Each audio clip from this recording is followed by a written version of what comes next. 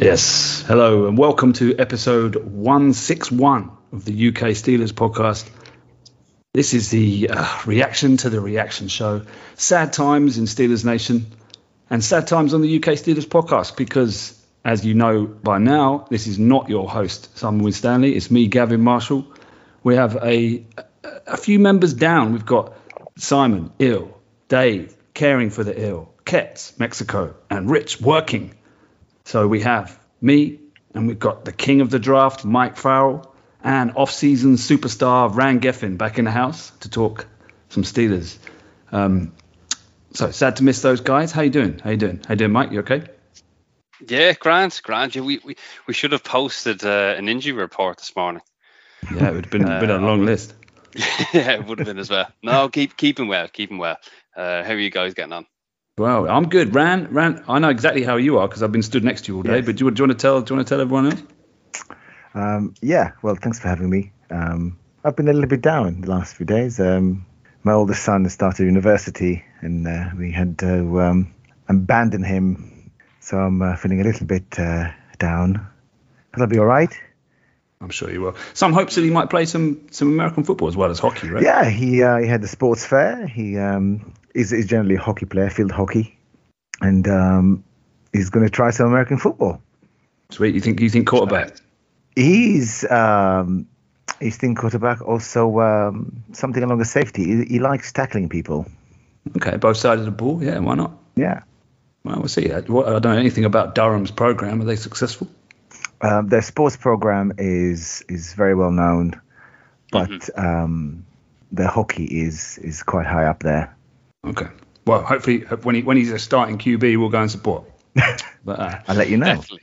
Yeah. Probably need to get some housekeeping out of the way, otherwise Simon will be turning in his sickbed, which is follow the show on patreon.com/UK Steelers podcast. And I've got to give a shout out to the show producers this month, Ferguson, Hansoon, Audley, and Glenn Yones. Got that right? I think it's Rob Ferguson, Mark Hanson, Matt Audley, and Glenn Jones. Here you go.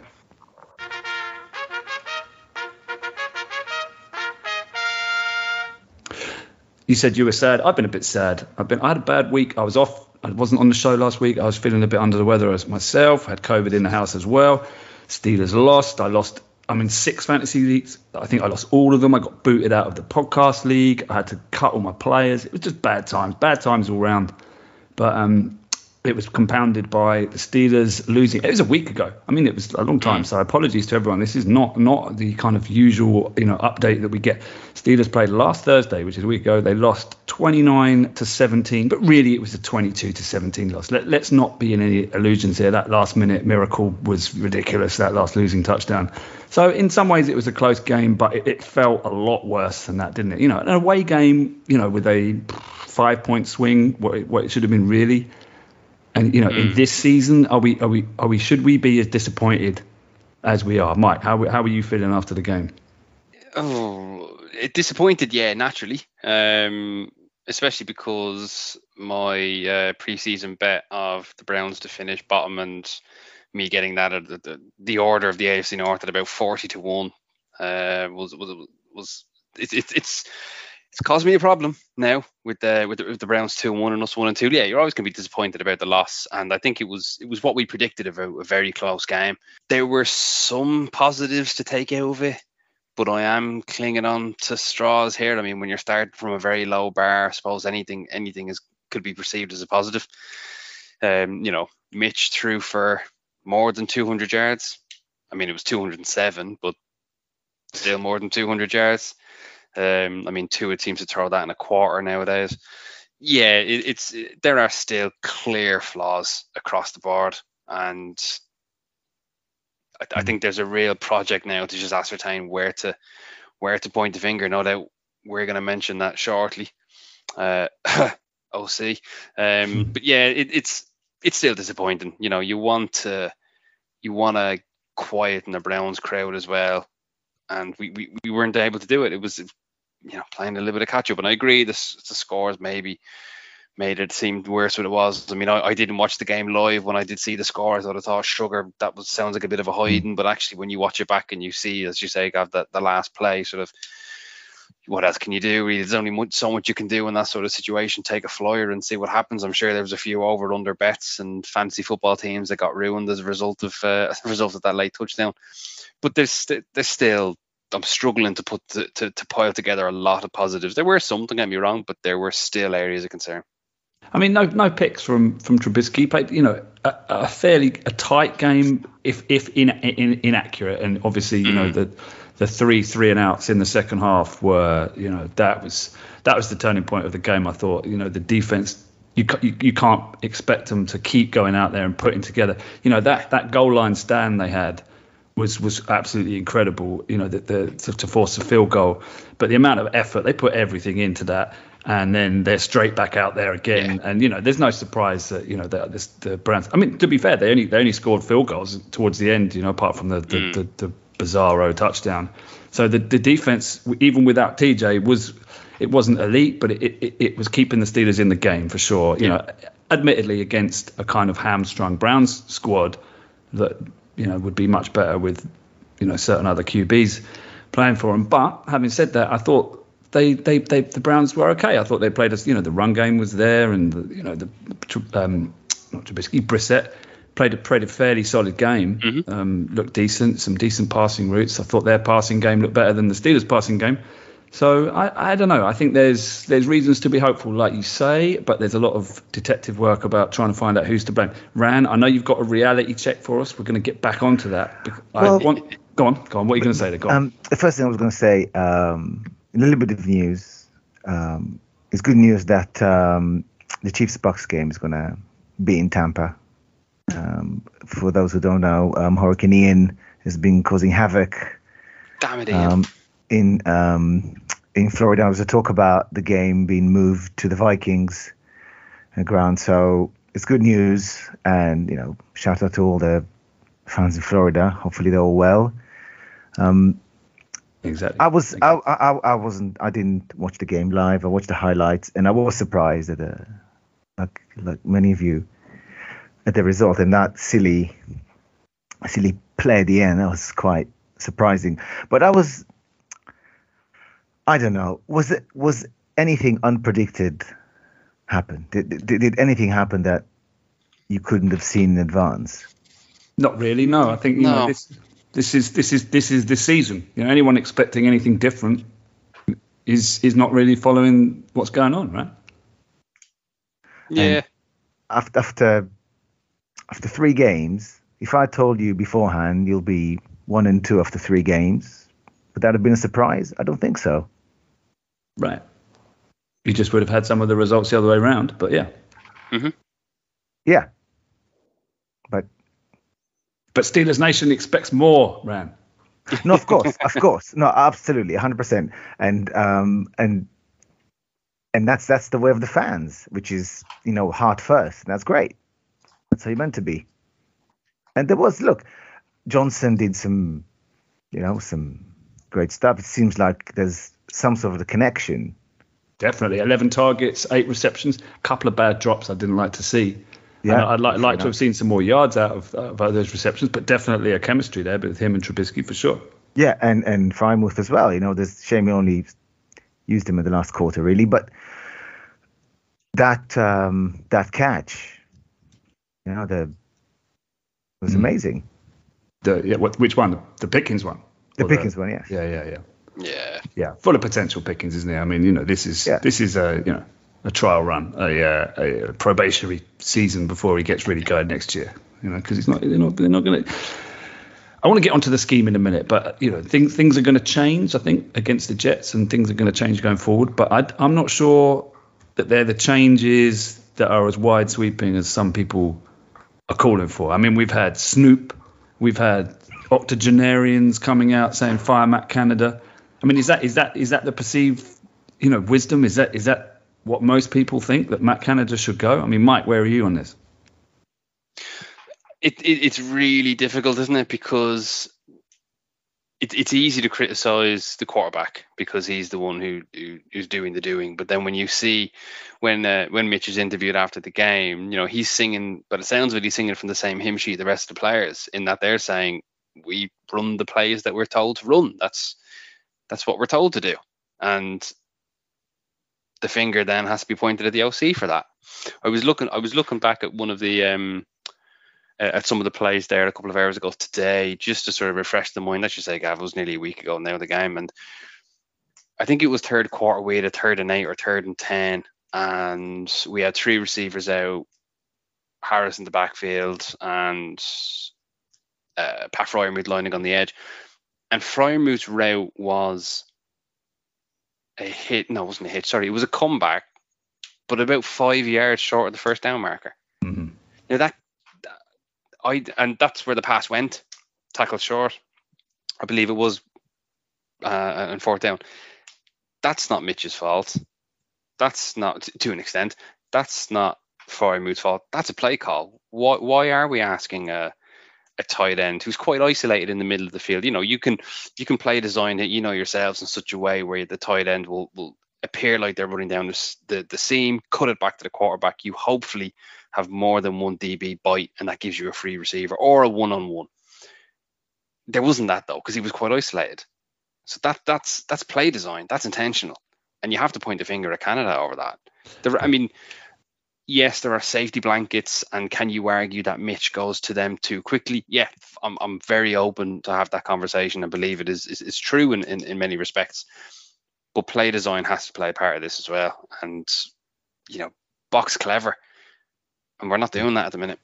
You're absolutely right. That's the thing I identified from watching back. It's frustrating seeing 3 wide receivers run verts on 3rd and 8, completely covered, and the underneath option is the only guy that's open, and you're throwing short of the sticks. There needs to be better passing concepts. There needs to be better levels in the game plan. And I think there needs to be a shift. They've been holding Najee or Warren back in pass protection and a tight end back the whole time. Whether this is a reaction to some of the O-line struggles in preseason, and that was the kind of look for 3 quarters. It was only towards the end when we had that drive where Trubisky was finding Muth, when they were actually going, right, let's have 4 routes run down. Let's flood, let's try and flood the secondary with bodies. And that was when we saw big changes. I mean, admittedly, the game, that's the time to attack. So maybe that's going for broke, trying to win the game rather than. But I think there has to be a change here. Let's roll the dice a little bit. Let's get more aggressive. Yeah. Let's take the training wheels off Mitch. We've had 3 games, right? And okay, we don't want to get him killed. I actually think the line's improved to the point now where we can see how they do actually protect. Just as a 5, in empty or whatever. And Mitch is what is he good at? He's good at escaping the rush, right? So he's got that ability. So let's just throw him to the wolves, right? And if he gets injured, I don't want to see. I'm not wishing for another human being to get injured or anything like that. It's not like he is Ben and we're trying to protect the franchise. He's not the franchise. I'm sorry. Trubisky's a bridge. He's a solid veteran. He's got some good things. He's got some bad things. He is a bridge. Let's just throw him to the wolves. Let's ask him to produce. Let's be a bit more aggressive. Let's get more passing lanes open, more levels, concepts going on.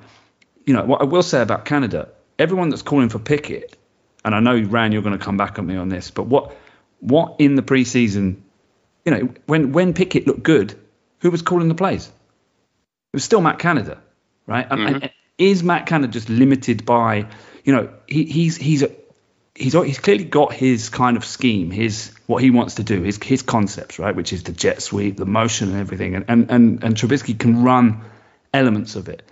But is the play calling limited by what he thinks Trubisky can do? He's just calling the plays that he thinks Trubisky can run.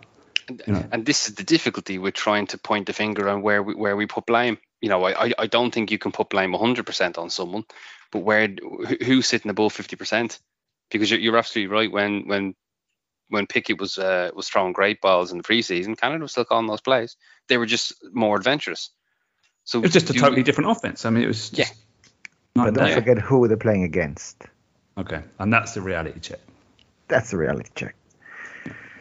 3rd and 4th string. Yeah, and I understand the reaction and people calling for Canada. However, he hasn't really had a chance. Did Ben run his plays? I totally agree with you as well, Ran. And again, it just reiterates how difficult this is Yeah, because he hasn't had a proper crack at it. and we will never know what's happening behind closed doors and who's calling the plays and are they being executed. Is the ceiling too low? Is Trubisky's ceiling too low? And this is the max. Quite possibly. But, I mean, we have to be real here.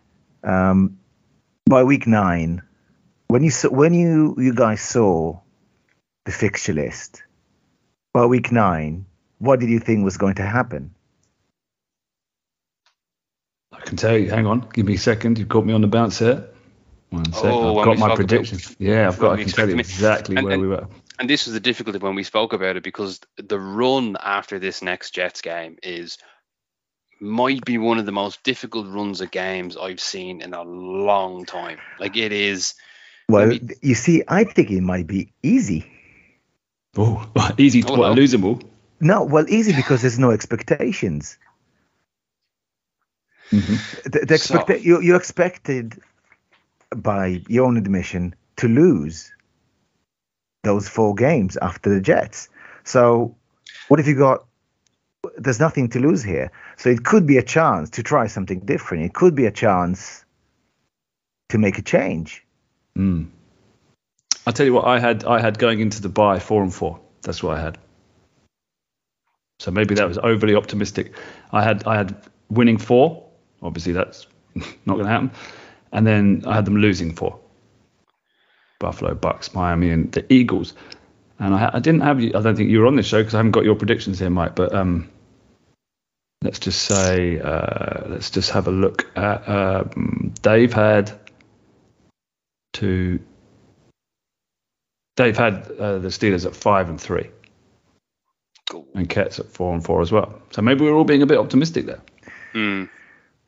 But when you see how the season is opened and we're playing 2 undefeated teams, then those early season predictions can look a little bit silly. And it's not even the games before the bye week. After that we've got the Saints and the Bengals. Now the Saints are all over the place, but their D is still very, very solid. Bengals, I mean, I'd be thrilled if we could do the double over them this season, but no doubt they're going to start warming up in a minute now. And there are a couple of softer games towards the end of the season: Colts, Falcons, Panthers, Raiders. So there's a potential to win some of those back. But if we don't get a win this weekend, I'm struggling where we're going to see the next one. Yeah, especially as 3 of those 4 games are away, but in Buffalo, in Miami, and in Philadelphia. All 3 of those places are tough to play for different reasons: weather, climate, the fans. Yeah. Philly. Yeah. So it's definitely as tough, like you said, it's as tough a run as we've had. But what do you think, Ran? I mean, you described to me a flow chart. So do you want to run us through the flow chart? Well, so you have to answer some questions here. And for me, there's an overriding question. So first of all, we're assuming we're leaving the defense out of it because because of injuries, they almost got a free pass, right? Yeah, I'd say so. And they're still performing. Yeah, so we're looking more at the offense here.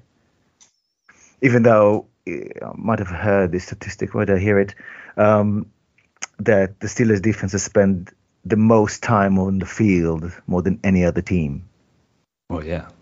That comes as no surprise. This long break was needed, wasn't it? Yeah, that was evident in that game. I mean, they were just out there, over and over again, gassed. Yeah, and that's the problem. You get to 4th quarter and then, they're out of gas and the offense needs to spend more time on the field. Yeah. To get the opposition, defense tight. Now, we're assuming here that there is an overall plan. There's no surprise that Ben was going to retire at some point, and someone else is going to come in. Now, Matt Canada was there for the transition, and I mean, it's an old-fashioned organization, isn't it? They're very traditional. They're not going to make rapid changes. They're not going to make drastic changes.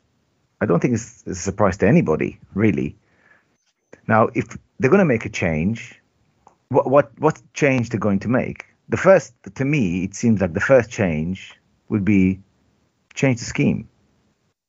Yeah. Now, if they keep things the same and there's no change, then you have to do something. But if they don't, if they keep things as they are and things start to get better, then the mood changes. Then we're good. It's all according to plan. If they have to make a change, what's the first change they make? Yeah, I agree. I think it's scheme. I think they've got to get more aggressive. Yeah.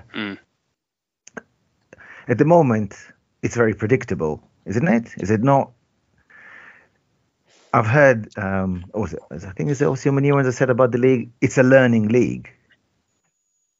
Whenever that someone does something slightly different or keeps doing the same thing, people watch it, they see it, they learn it, and they're prepared for it. They adjust. So the first thing I need to change, in my opinion, is a scheme, more options, do something different. And if that works, great. Everybody keeps their job, we move on. There is a plan. If you change a scheme and that doesn't work, what's next? What do you change next?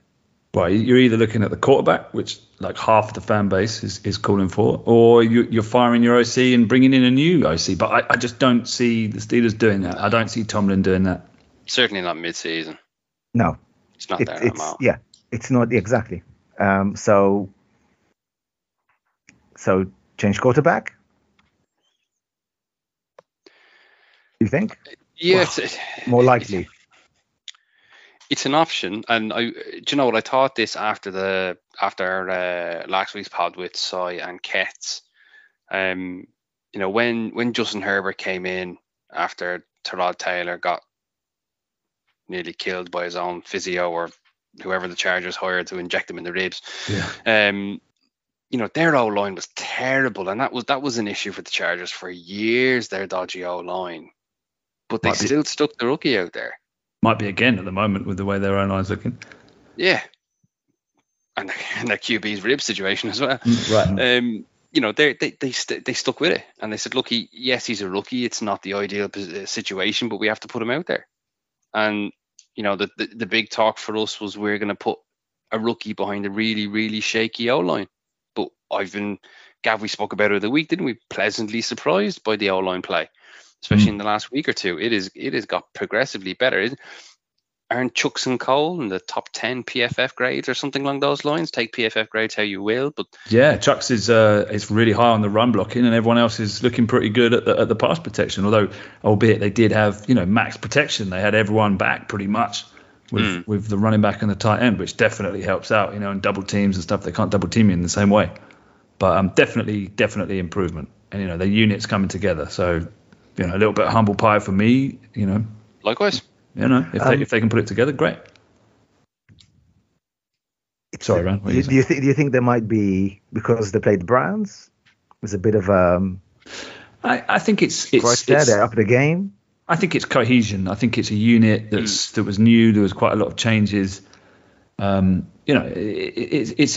a position where you need to play. It's a real team. It's a group that needs to play well together. You need to have communication and just an understanding. It's not just about going out there and balling out. You need to, everyone needs to move as one. So I think that's building, and the new coach, O-line coach for the Steelers, seems to be pulling it off. So and the Steelers have a history of doing this. Let's be honest. They've never had, big blue chip, high draft capital or big money contract tackles. They generally sort of build a good unit out of the guys. I mean, David DeCastro aside, and Pouncey and these other guys, but especially in the tackle, department, they've always developed people. They've developed guys. So maybe this is just a natural course of things. As things go on over the season, the Steelers O-line gets better. That's great. Hopefully. So in that case, you might not need to make a change. Any change at all? You think what? Just well, if you seem to be quite buoyant about this O-line, then that's great. But if you do make a change, if the new QB comes in, and if it works, great. Then everybody's happy. So there is a plan. It's all going according to plan. That's great. What happens if it doesn't work? Well, then you say, but you see, I'm thinking they're going to move to. Well, my prediction for the Pickett point was comes in against the Colts and then starts week 13 against the Falcons. Now, I think that's a more realistic for the Steelers kind of timeline. This kind of let's start Pickett in week 4 doesn't feel like a Steelers move to me. I don't know, Mike. What do you think? You'll have to remind me again, Gava, when I projected Pickett to start, but I agree. I don't think it's within the Steelers' remit to start him. You had him coming out of the bye. Notwithstanding after the bye, was it? So yeah, week 10. Yeah, which is we're in the same ballpark. You know, when Tomlin says he couldn't hear the fans shouting Kenny, you sort of say, okay, that no decision is getting made anytime soon. Yeah, I mean, no surprise then. That's not surprising at all. No, there's no surprise. I mean, this is a team that traded for a cornerback and didn't play him the whole season until they like guys to know what they're doing out there. They're not just going to throw a guy to the wolves. Unless they start a rookie guard at center. Yeah, that's a different story. I don't know what was going on there. A guy that's now inactive every week. I mean, what? Anyway, let's not go over old ground. Right, so let's say, okay, so what we throw Pickett out there and that doesn't work. Yeah. Right. What's then? What then? Well, then I think you play out the rest of the season and then you change coordinator. So we're thinking, so you're writing off the season. Pretty much. But who didn't have this season as a write-off? I mean, the bar is, can the Steelers win more games than they lose? That's the bar for me. Yeah, I agree. So there's you don't have a losing season.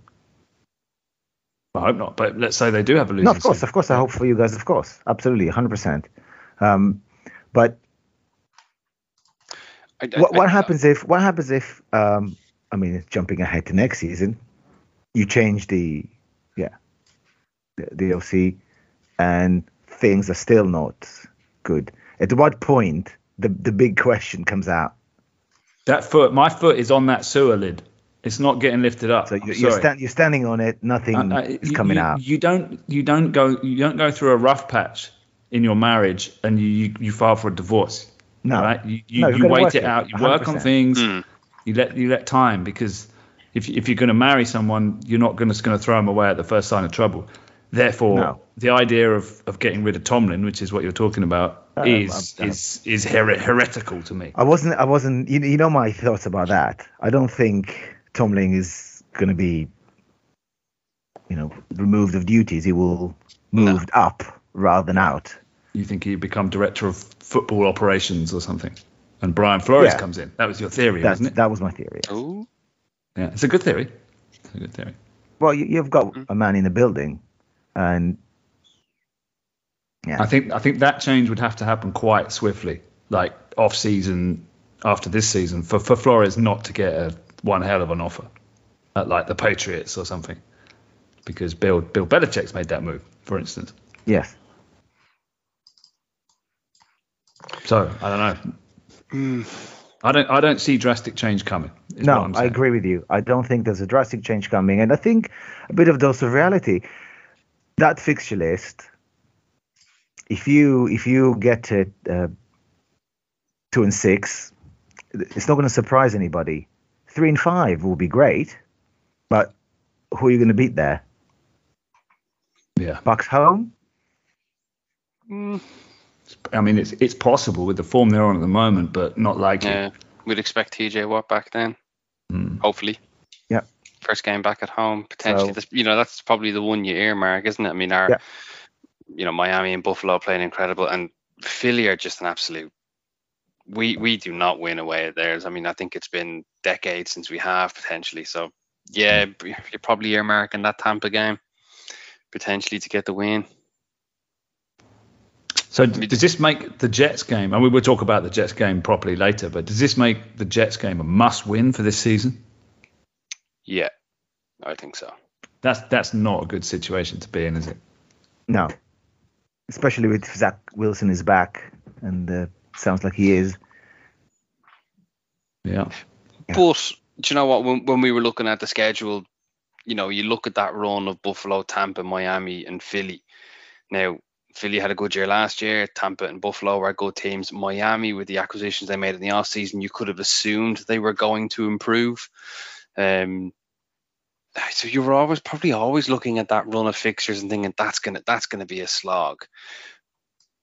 But there are a couple of decent games, as I say, towards the back end of the season where hopefully you can push us back up to above 500 record. I mean, at the minute, I was listening to the guys on the PFF podcast earlier this morning, and I think if the season finished today, we're picking 11th.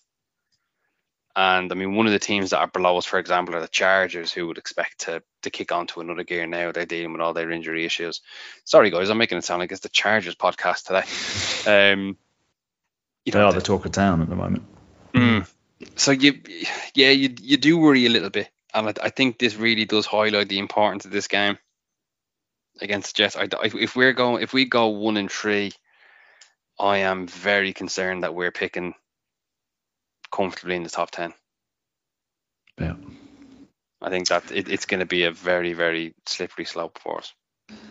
Yeah. So the changes, Ran, I would make are I would be working with Mitch all week to try and get him to stop doing the weird stuff he's doing with his footwork. And maybe that's the one-legged throw. The one-legged, the sort of where he's stepping backwards while he throws. I don't know if it's a result of his time in, the Bears where he was getting killed, but he does this thing where, some of the shots to Pickens and stuff at the end of the second half, there was some god awful throws. I mean, the accuracy was terrible. I mean, it's embarrassing, some of the throws he made. But I think it's fundamentals, it's footwork, it's when the rush is coming at him, he pulls at it, he pulls his hips, he snaps his feet. Is that coachable? I hope so. Maybe it's coachable. Maybe with the long break, they can at least go some way to trying to get the ball out, make him feel more comfortable quicker, so that he's not making those plays, and you give him more options downfield. I thought the offense looked much better with play action, and we saw a couple of to get on Canada, you have to praise him where he did make some good choices. He used read option twice in the game. One went for a touchdown, the other one was a nice play and got some good yards. I mean, that's decent play calling. Let's I'm not advocating going to like a wildcat read option offense or anything like that, but let's try and use Mitch's wheels a bit better. Get him running, getting into rhythm, and then opening the downfield, playbook and trying to get a few more options for him early so that he can actually find some people. 100%. The Jets is the game to do it, because I don't think the Bills are going to allow him much. No, I mean, in the fourth quarter, I thought on that drive where he had four targets downfield, he stayed in the pocket. He sat in the pocket, and he delivered some nice passes. So he can do it. He just needs to be put into the right situation. And I'm hoping that the tape on this game doesn't lie. It's there. You can see it. You can see when he's got the options, he can hit them. But he just needs to be kept clean and needs to get the ball out fast. And people need to get open quickly. Did you see the stat that's doing the rounds on Twitter in regards to Steelers wide receivers and Yak? No, go on. So the total amount of Yak from Steelers wide receivers this season is 25. Wow. Now, we're not including Moot in that or any of the backs, but still, Claypool has 15 yards, Deontay Johnson has 8, and George Pickens has 2.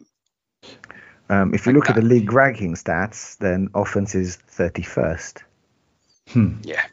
Yeah. Oh, it's not good. It's not good. No. But I'd say part of that is usage, and this comes back to Matt Canada in the scheme.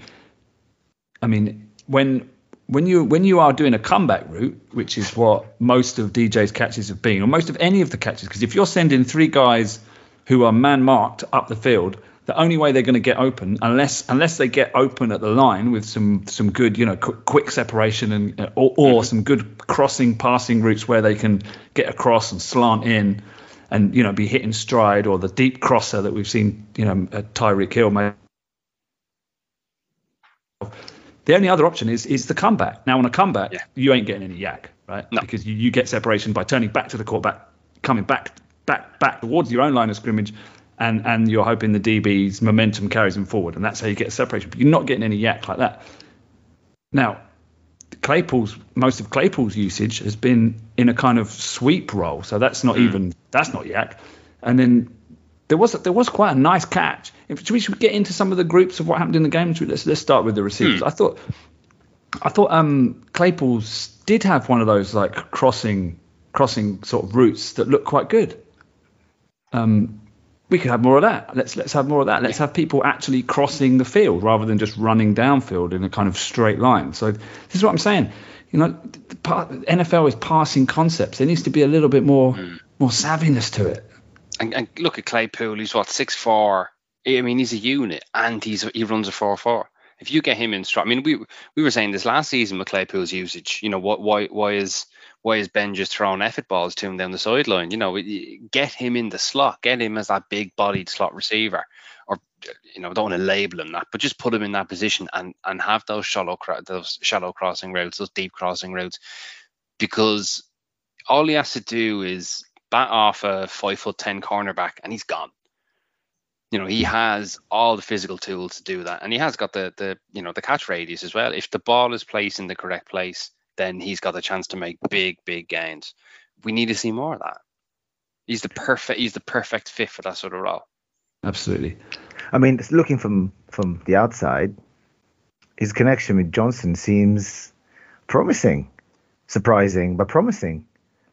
So develop that. And Gav, you mentioned the point about the comeback route. A lot of that's timing. So you know, we can definitely take a positive out of that, because otherwise that ball is ending up short. It's sailing over their heads. They've missed the mark. Credit where it's due. You know, those are timing concepts which are clearly working, but there's so many of them. We've got to find more creative ways to get wide receivers open. You know, where's the tight end rub on the linebacker to give some space to the wide receiver? You know, that sort of stuff. Just trying to provide a little bit of variety, because we're playing too simplistic offenses and offense plays, and then that leads to, like, what are deep safeties doing? There's no need for a deep safety if all the receivers are just running comeback routes. Yeah, you certainly don't need two. Easy to read. Yeah, easy to read. Yeah, you could stick one extra one in the box, and all you need is, you know, a tip pass. We saw it against the Patriots. Granted, it was a linebacker tip pass before the DB picked it off, but all you need is something like that, the ball not going to hands, and then you've got a turnover because you've got an extra man in the box. And if it ends up being a run play, you have a run defender. You have an additional run defender in the box, albeit it's a safety. So I don't think we're worried. I don't think teams look at us and go, "Oh God, they terrify me." Yeah, and why are we not seeing more of a rotation? So DJ played 98% of the offensive snaps. Pickens played 76%. And Claypool played 93. So we've got 98 and 93 from the 1 and 2. Pickens played 76. And then Olszewski played 5%. And I'm not necessarily arguing for more Olszewski, because you know we've seen the limitations there. But we've got a guy in Boykin that's a physical threat. We've got Sims, who could be a downfield threat. We've got some different things, some guys that can do some different things. Why are we not rotating them in occasionally? I mean, has Pickens actually done enough to be the nailed-on number 3 at all times?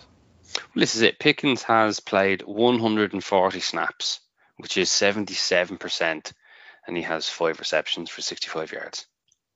Now, I'm not blaming Pickens, but where is the variety? Miles Boykin has 8 offensive possessions since the season started. I mean, I'm scared to look to see the same amount as Derek Watt. Take from that what you will. Yeah, I mean, the guy's a veteran. You know, Pickens is a rookie. Let's ease.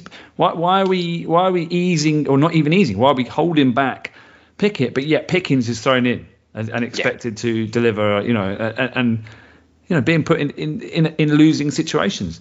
Let's ease Pickens in. Let's play a bit of Boykin and let him take some of the blame. You know, or previous OCs have always had that kind of, let's have a burner out there.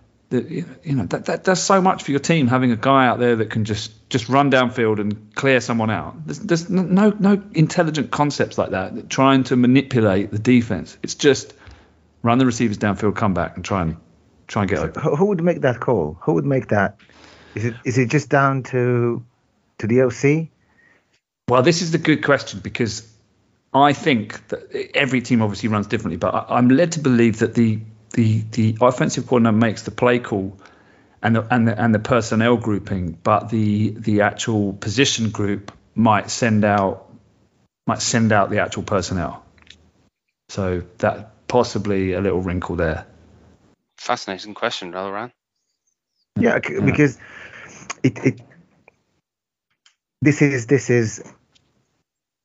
it's got to land on someone's lap here. Someone's making these decisions, and that needs to change. I mean, it doesn't. Look, there's a lot of things changing here. I think there's a whole. It feels to me like there's a whole shift, not just in the organization, in the league. You can see now there's the teams that traditionally were at the bottom. Now they're starting to come up. With Jaguars, Lions, they're coming up. Dolphins. You've got a new yes. I mean, it's the first new quarterback you've got in 19 years. Is it 19 years? Something like that, since 2004. Not far off, yeah.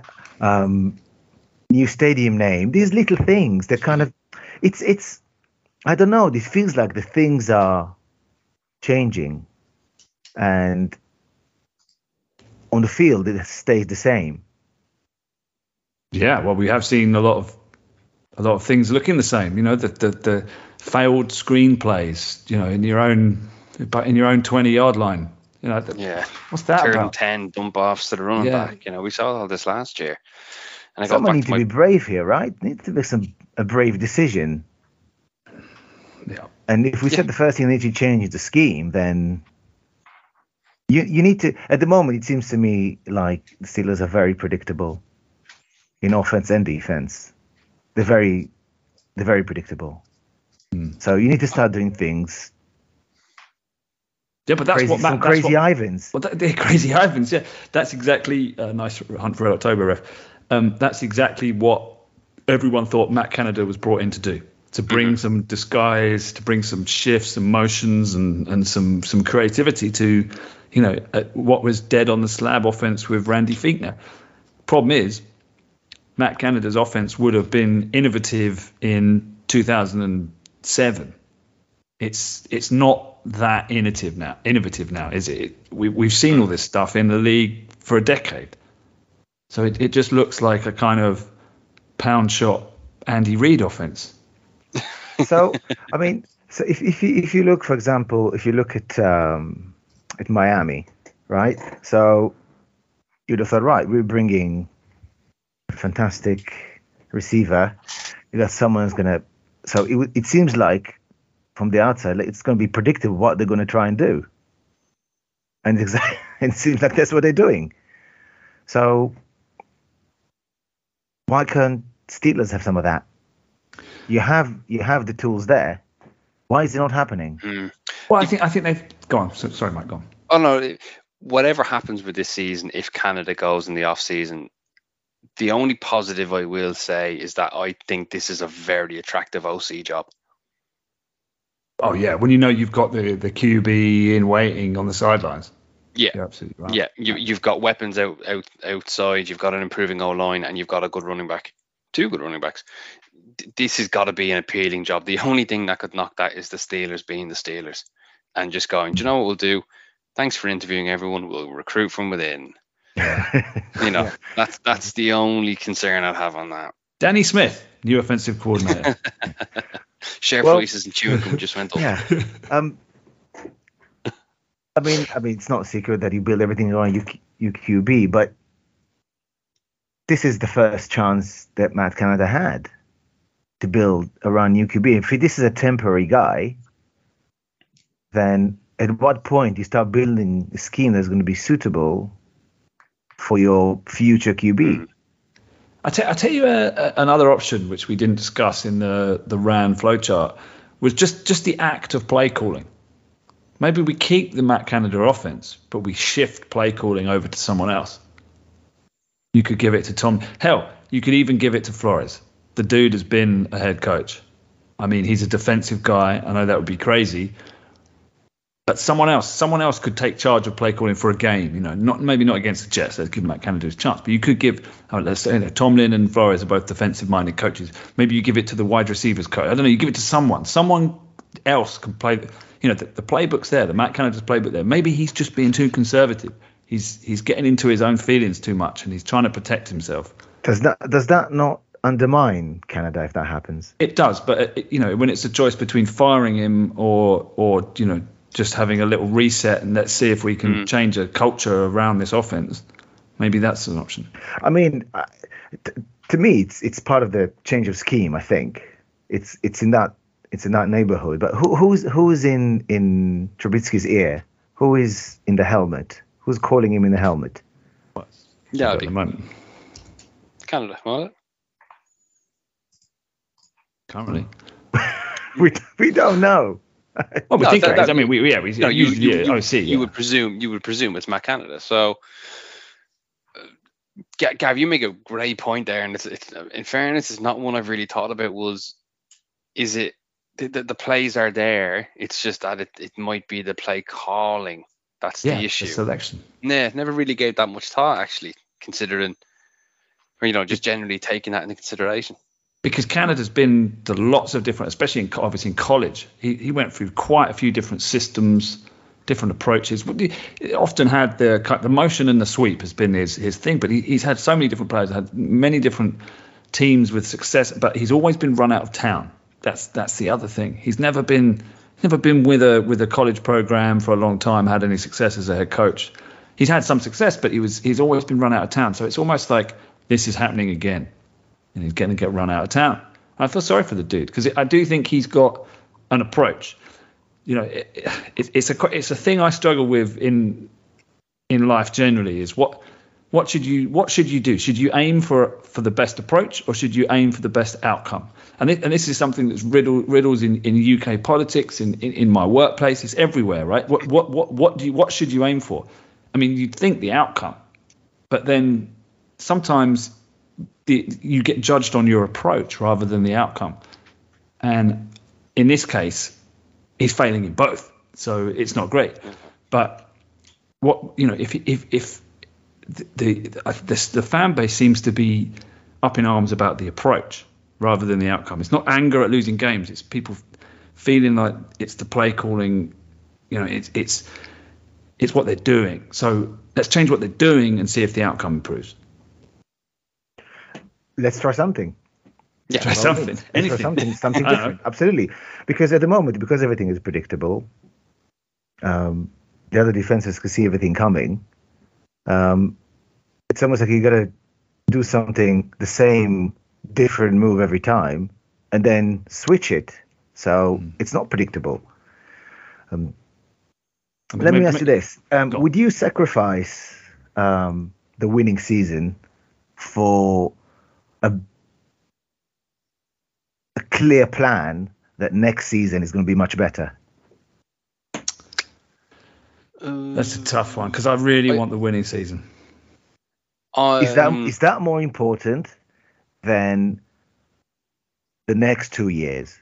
I think it is. It is for Tomlin because there's always this forever, and you put it down to whatever reason you want. There's always been the sewer, as I've always called it, that wants to get rid of Tomlin, and the thing that has protected his like scrutiny shield is he's never had a losing season. As soon as he has a losing season, that's gone, and then the sewer is jacked open one more notch. That's my concern. So in some ways, you could tell me that. Would I want the Steelers to have a bad season this year and a great season next year, or would I want the Steelers to be guaranteed to have no losing seasons for the rest of Tomlin's tenure?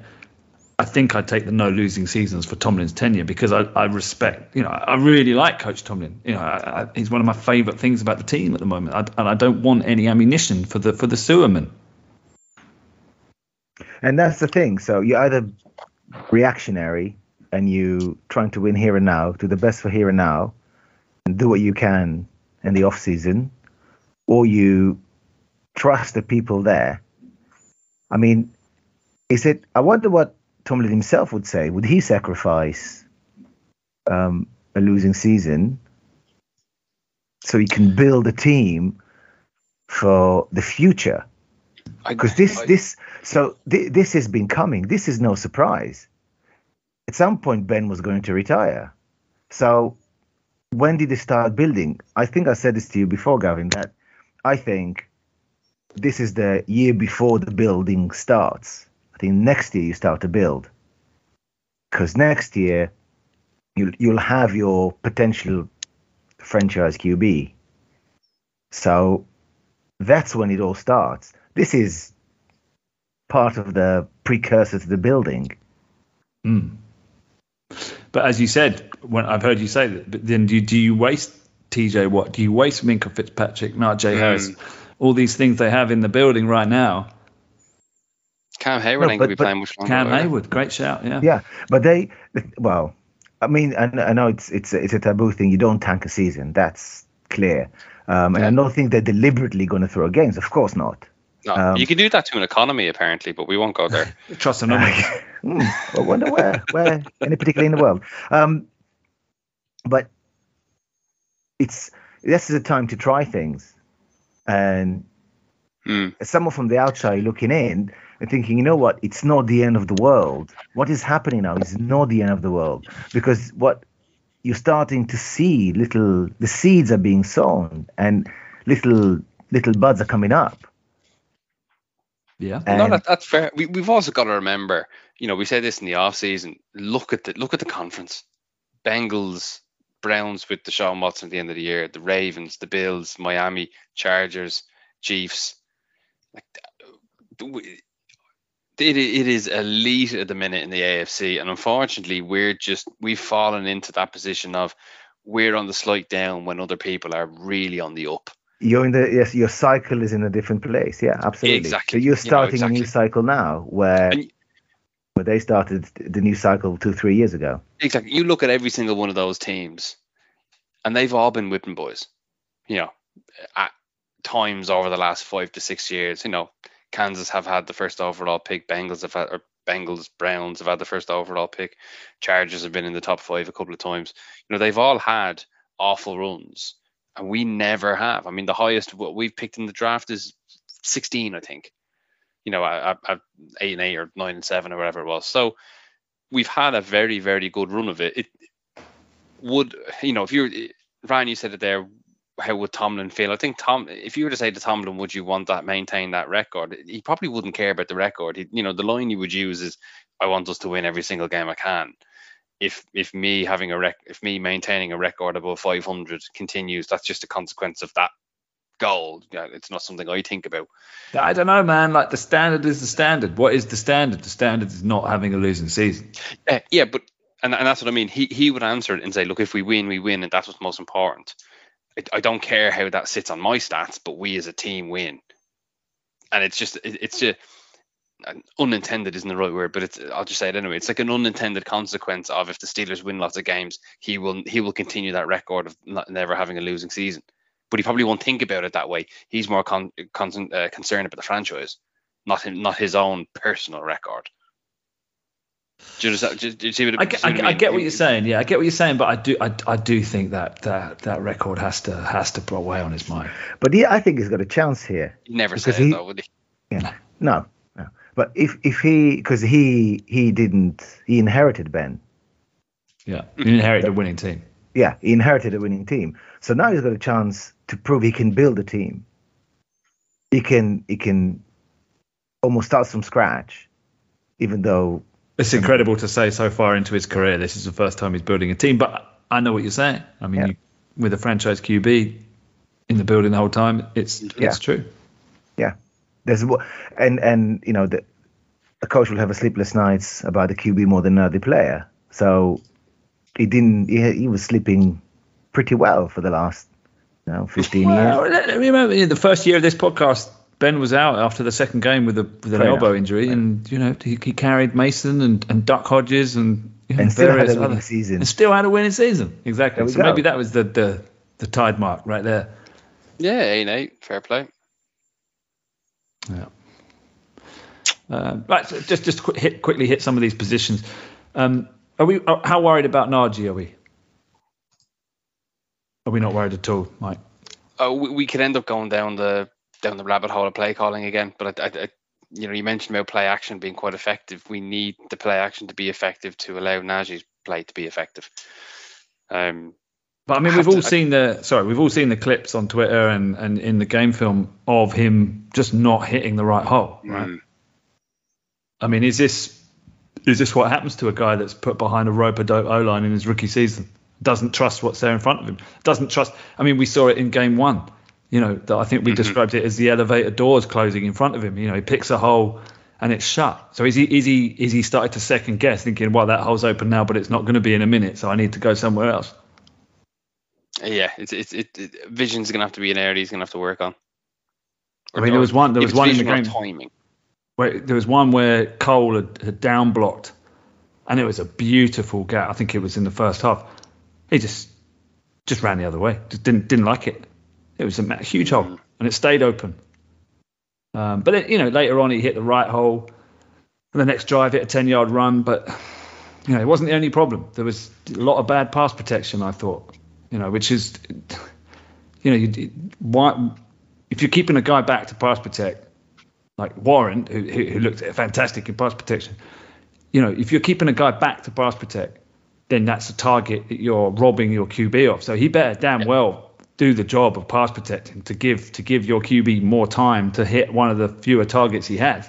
But if you're the guy that's staying home and you're getting beaten and your guy's getting pressure on the QB, then that's going to change for me. That's and it's a balancing act, isn't it? Because if what we're saying is on third down, when you've got Warren on the play, he is definitely going to be blocking. But if you've got Najee, he has the option to receive. That we're showing our cards a little bit there. We need to mix things up a little bit. In fairness to Harris, he did have that great play where he threw someone over his shoulder in pass protection, which I think did the rounds on Twitter as well. Completely lifted someone out of their boots. It might have been JOK, I think.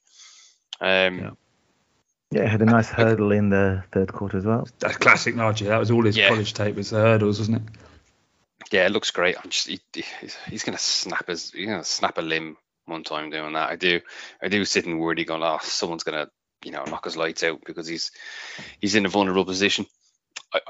We're 3 games in now. We've seen Jaylen Warren run the ball 11 times. Would we like to see a little bit more? Jaylen Warren? Sorry, I was just my daughter's cat was just trying to get in, and I had to let it in the door. It's the most looked after cat in the world. It's too good for a cat flap. The thing has to paw on the door, and you have to unlock it. Sorry, that's what it was. There's a code, Warren, isn't there? Yeah, I think Warren has been fantastic. What an amazing UDFA on that little 7-yard run he had in the first quarter. Amazing vision and patience, and then. He ran on the next. He had another 7-yard run to set up the first touchdown, and he just ran so tough. And in the second quarter, he had that outside run that he fumbled on. He will learn from that. But just so many positives. The little shovel play that went for 35 yards. That was a Matt Canada call, inventive play. It was only Chucks being downfield, but the play was nice. And I could see him. The thing that he because he can pass protect, he's useful, right? So he's a guy that you can make it look like he's going to pass protect, and he can just escape out. He's like one of those like J.D. McKissick type deal, but tougher. He runs tougher, he runs harder, but he's the kind of guy you can get into space and use. So I think it's great. I think it's great they've got him. So much better than Snell. He's not just a straight backup. He offers something a bit different to Harris. So it's exciting. I think it's there's room for him to actually get more usage than we've seen from a RB2 on the Steelers since Fast Willie Parker. Who else was there? What other time have we had 2 quality running backs? D'Angelo Williams would be the one, I guess. Bell and Williams. That was the last time. Yeah. Do you know what? A part of me would like to see a little bit of Harris and Warren on the field at the same time. Yeah, and that's been something that has been shown in training camp a lot and not ever been used. So that's true. Yeah, if if you have Warren back into pass protect and Harris runs out on a route, or vice versa. I mean, the opposing defense isn't going to know what's going to happen. So that's something they should look at, and hopefully we see that against the Jets. Yeah. Well, the Jets defense is 25th, according to league ranking, and the rushing is 26th in the league. So there's a chance here. There is a chance to do things different. You're telling me there's a chance. Yeah, there is a chance. Love it. No, I think it is. I think there is. Do we want to? What should we go, receiver or O line? And go. Let's go. I think we hit on receivers, didn't we? I mean, there's not much else to say really. I think. Yeah. Should we give a little bit of credit for that Pickens catch though? Oh, I mean, amazing! Yeah. I did enjoy the meme of him catching the L. I mean, obviously I didn't enjoy it as a Steelers fan, but I thought it was creative, giffery or whatever. I got that about 4 times. Yeah, there was a comparison to OBJ. I mean, again, we had the the Botticelli DJ catch. This was right up there in terms of artwork. Oh, right? 2 incredible catches this season already by us, isn't it? I don't know which one I prefer, to be honest. They're both beautiful. But this is the same thing as Claypool. Do we want our receivers making these ridiculous catches when, let's just put the ball in the breadbasket and not force them to do these ridiculous things? Yeah, I mean, sometimes it's out of your control, depending on the coverage, I suppose. But yeah, I get what you're saying. You wouldn't expect after 3 games to see one team make 2 incredible catch of the season candidates, especially in an offense which isn't really electric at the minute. So, but why not build on that? If you do that a couple of times a game, defenses start to think. They start preparing for that. They spread the defense a bit differently. Well, if you've got a guy with a massive catch radius, yeah. If you've got a guy that's on the field that can do that, the defenses have to think about it. Well, the Steelers have got 3 of them. 3 guys that can make crazy catches. Yeah, but now you've got a young guy that wants to prove himself. He's being with incredible catches. That's a positive. Yeah, he's got to be targeted more. I mean, I think in the first 2 games he was targeted 5 times, and he got 7 targets against the Browns. So, it's fair to say, thankfully, it's going in a more positive direction. Just want to see a little bit more of it. Get him the ball in space, try him out in screens, not just downfield on the outside. There's I think we can all appreciate there's talent there. And if it means early days we're targeting on 50-50 balls, I haven't got any problem with that at all. Give him as much opportunities as we can to succeed, rather than being on the field for 77% of passing routes and only coming out with 5 receptions in 3 games. But I do think this comes back to the limitations of Trubisky again. I mean, what is Trubisky's passing strength? It's on a naked boot, right? Like a play action rollout, and he's running sideways. The O-line's running the same way or the opposite way to him, and there's ideally a receiver running the same way as Mitch, laterally getting open, and he can make a quick pass.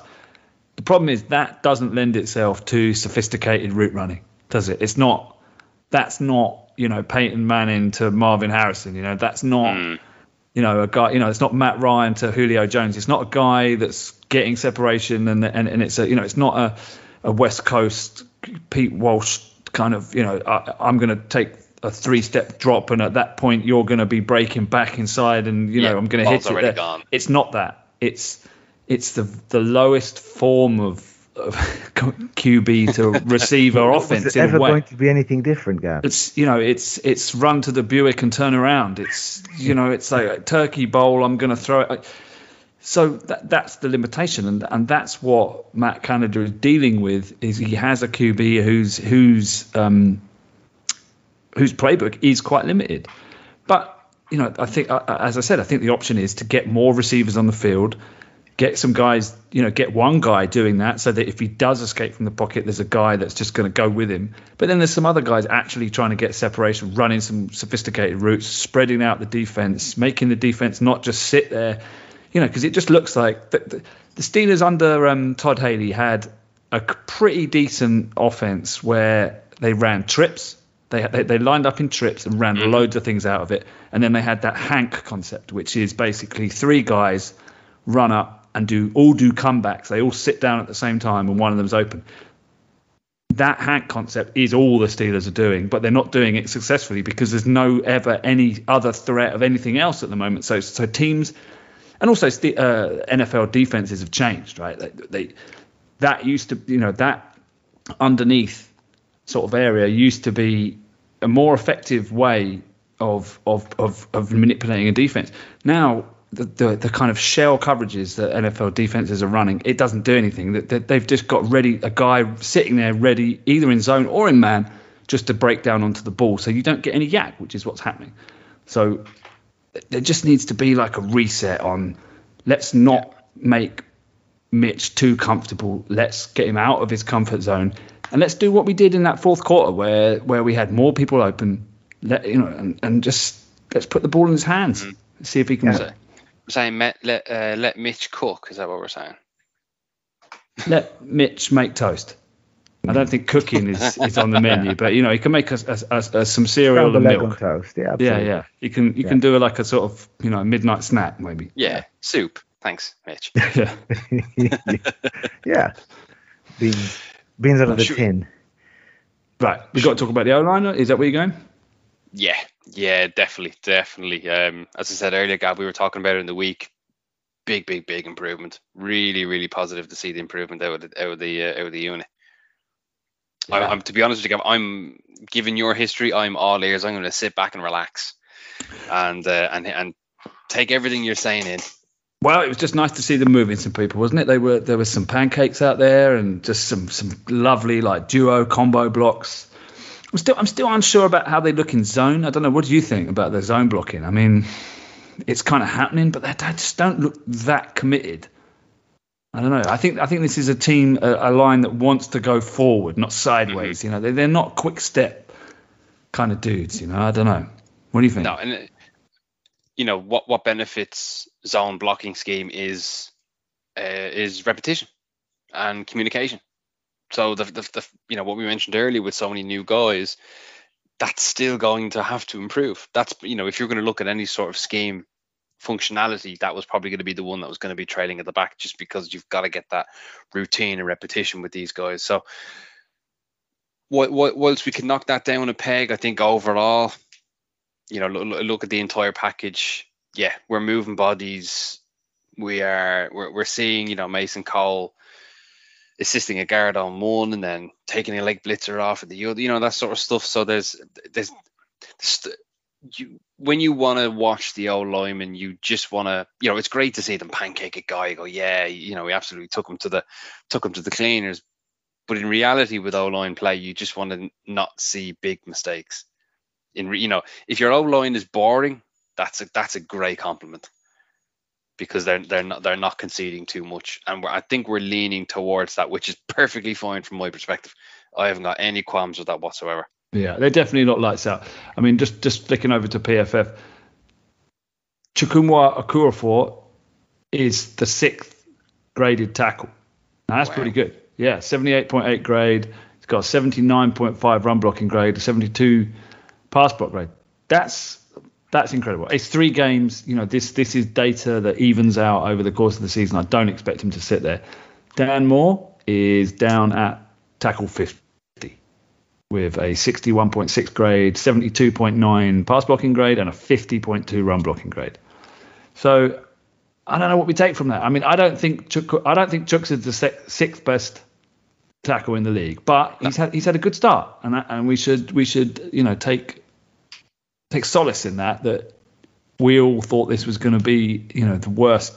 Well, I certainly did. I've been going on about it. You were hiding it so well. A year and a half.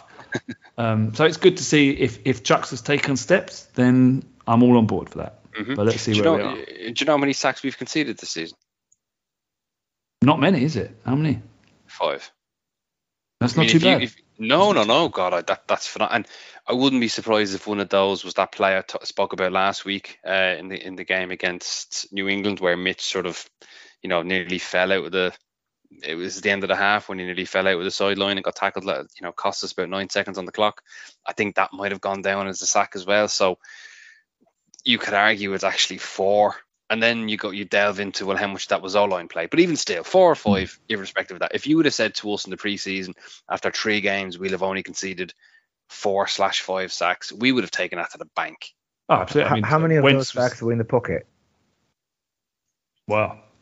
Well, like, as I say, 1 definitely wasn't. And then there was the same sort of play he made, but I can't remember if he was past the line or not, where Sam Hubbard nearly took the ball out of his hand. So, I think a couple. I think just 2. I think 3, because he was sacked.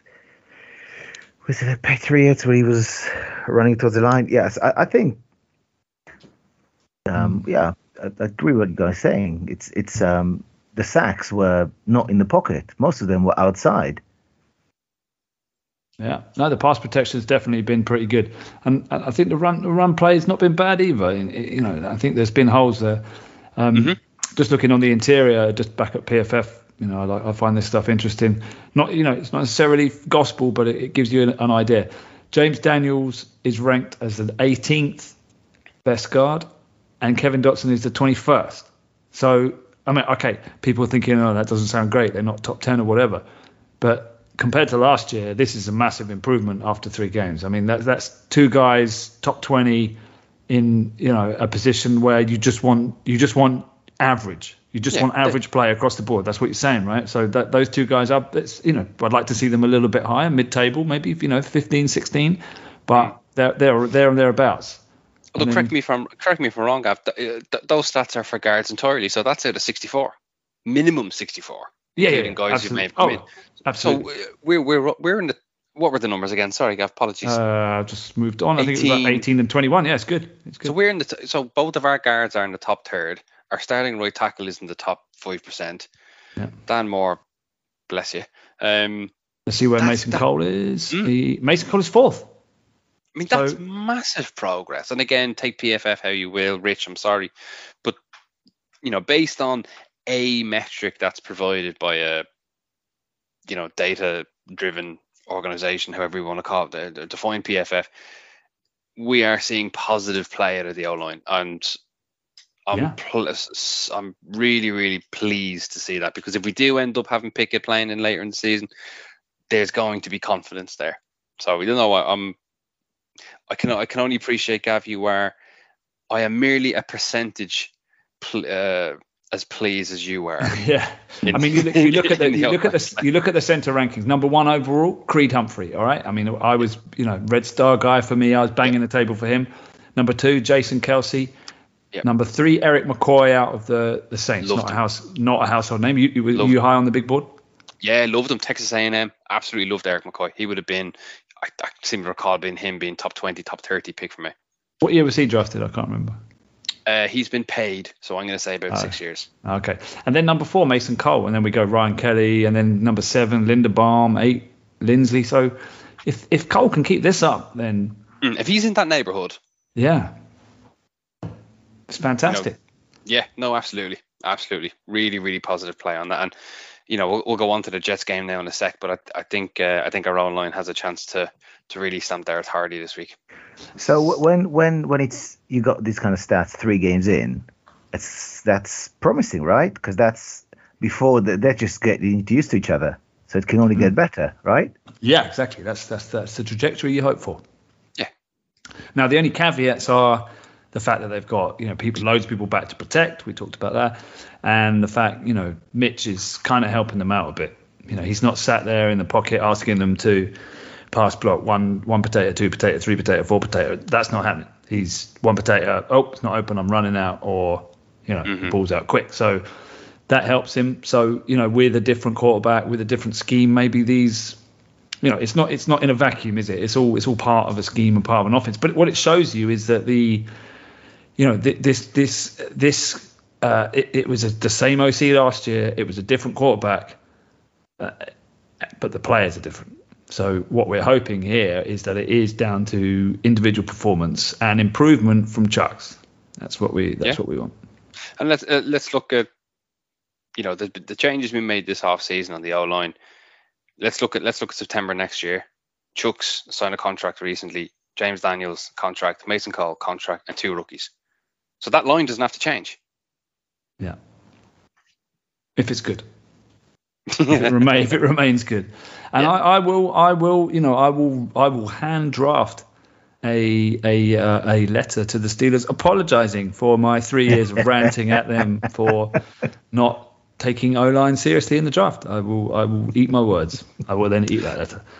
Let me just write this down. Hold on, what's it? Yes, Kets, you're listening. Weights and measures, mate. Weights and measures. Right, tight ends. Do we talk about tight ends? I mean, Muth not used until right at the end, and then came alive. What can you say? Can't really judge. Great player. We love him. Move on.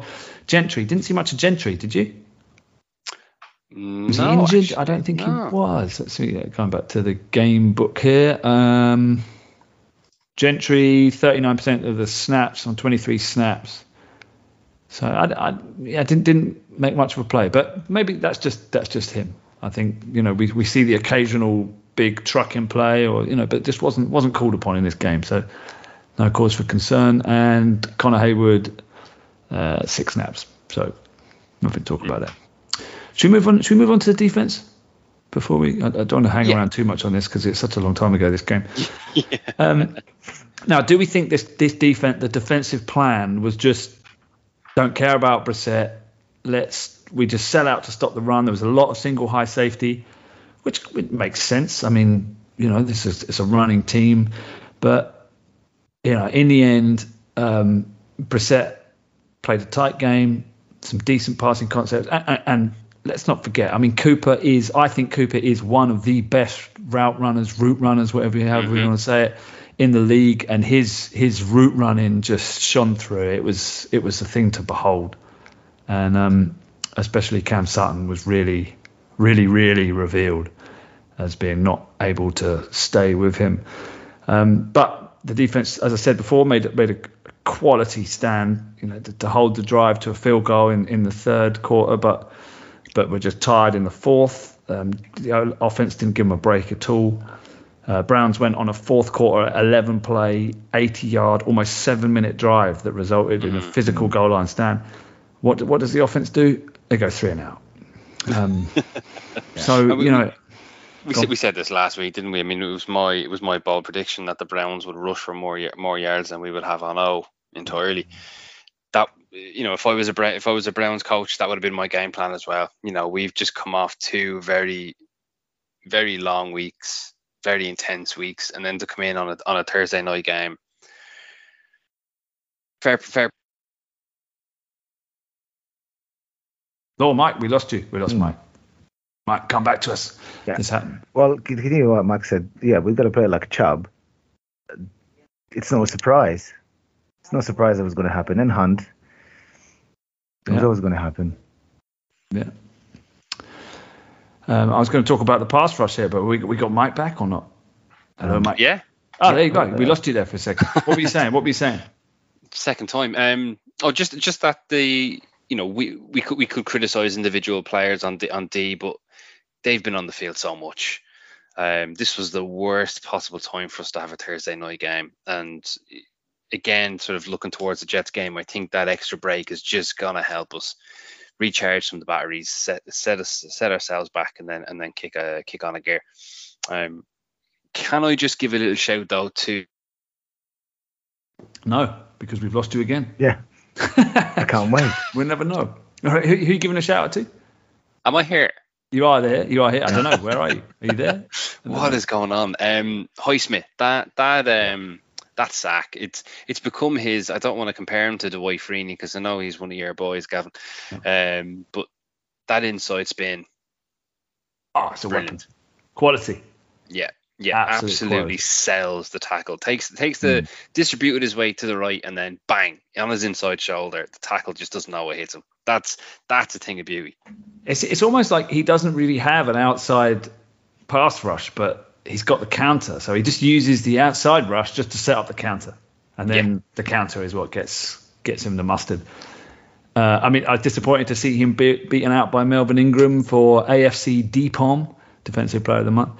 But I mean, I guess being on the minute the team of the moment, Miami will help. And also, I think didn't he have a pick six or something, Ingram, or he definitely set up some TD, didn't he? Yeah. Yeah, he's had a fumble recovery for the TD. I think week 1 or week 2. So. Yeah. But Highsmith's been so, and I think Highsmith really it's the sacks that's getting the highlights in it. And he is he leading the NFL in sacks? I think he's got some crazy, like he's way up there. But it's his play against the run as well as that spin move. It's so many plays where he's block shedding and just killing guys, basically. Just, he stopped the Chubb cutback in the second quarter. I mean, just that whole package, he's really developed into, a serious edge defender, and that's great to see. You've got to remember, this is a small school guy that was kind of an unknown.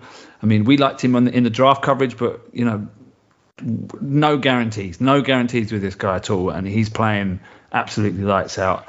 And this is in a game where he is the headline. There's on the other side we've got Jags. I'm afraid to say, I'm not convinced on Reed yet. I mean, a major whiff in run defense, didn't tackle Chubb with any form. That Chubb slipped it broke for 16 yards, and that was in the fourth quarter.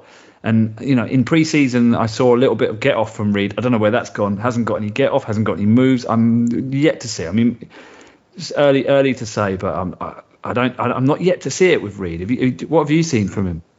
Not much to write home about.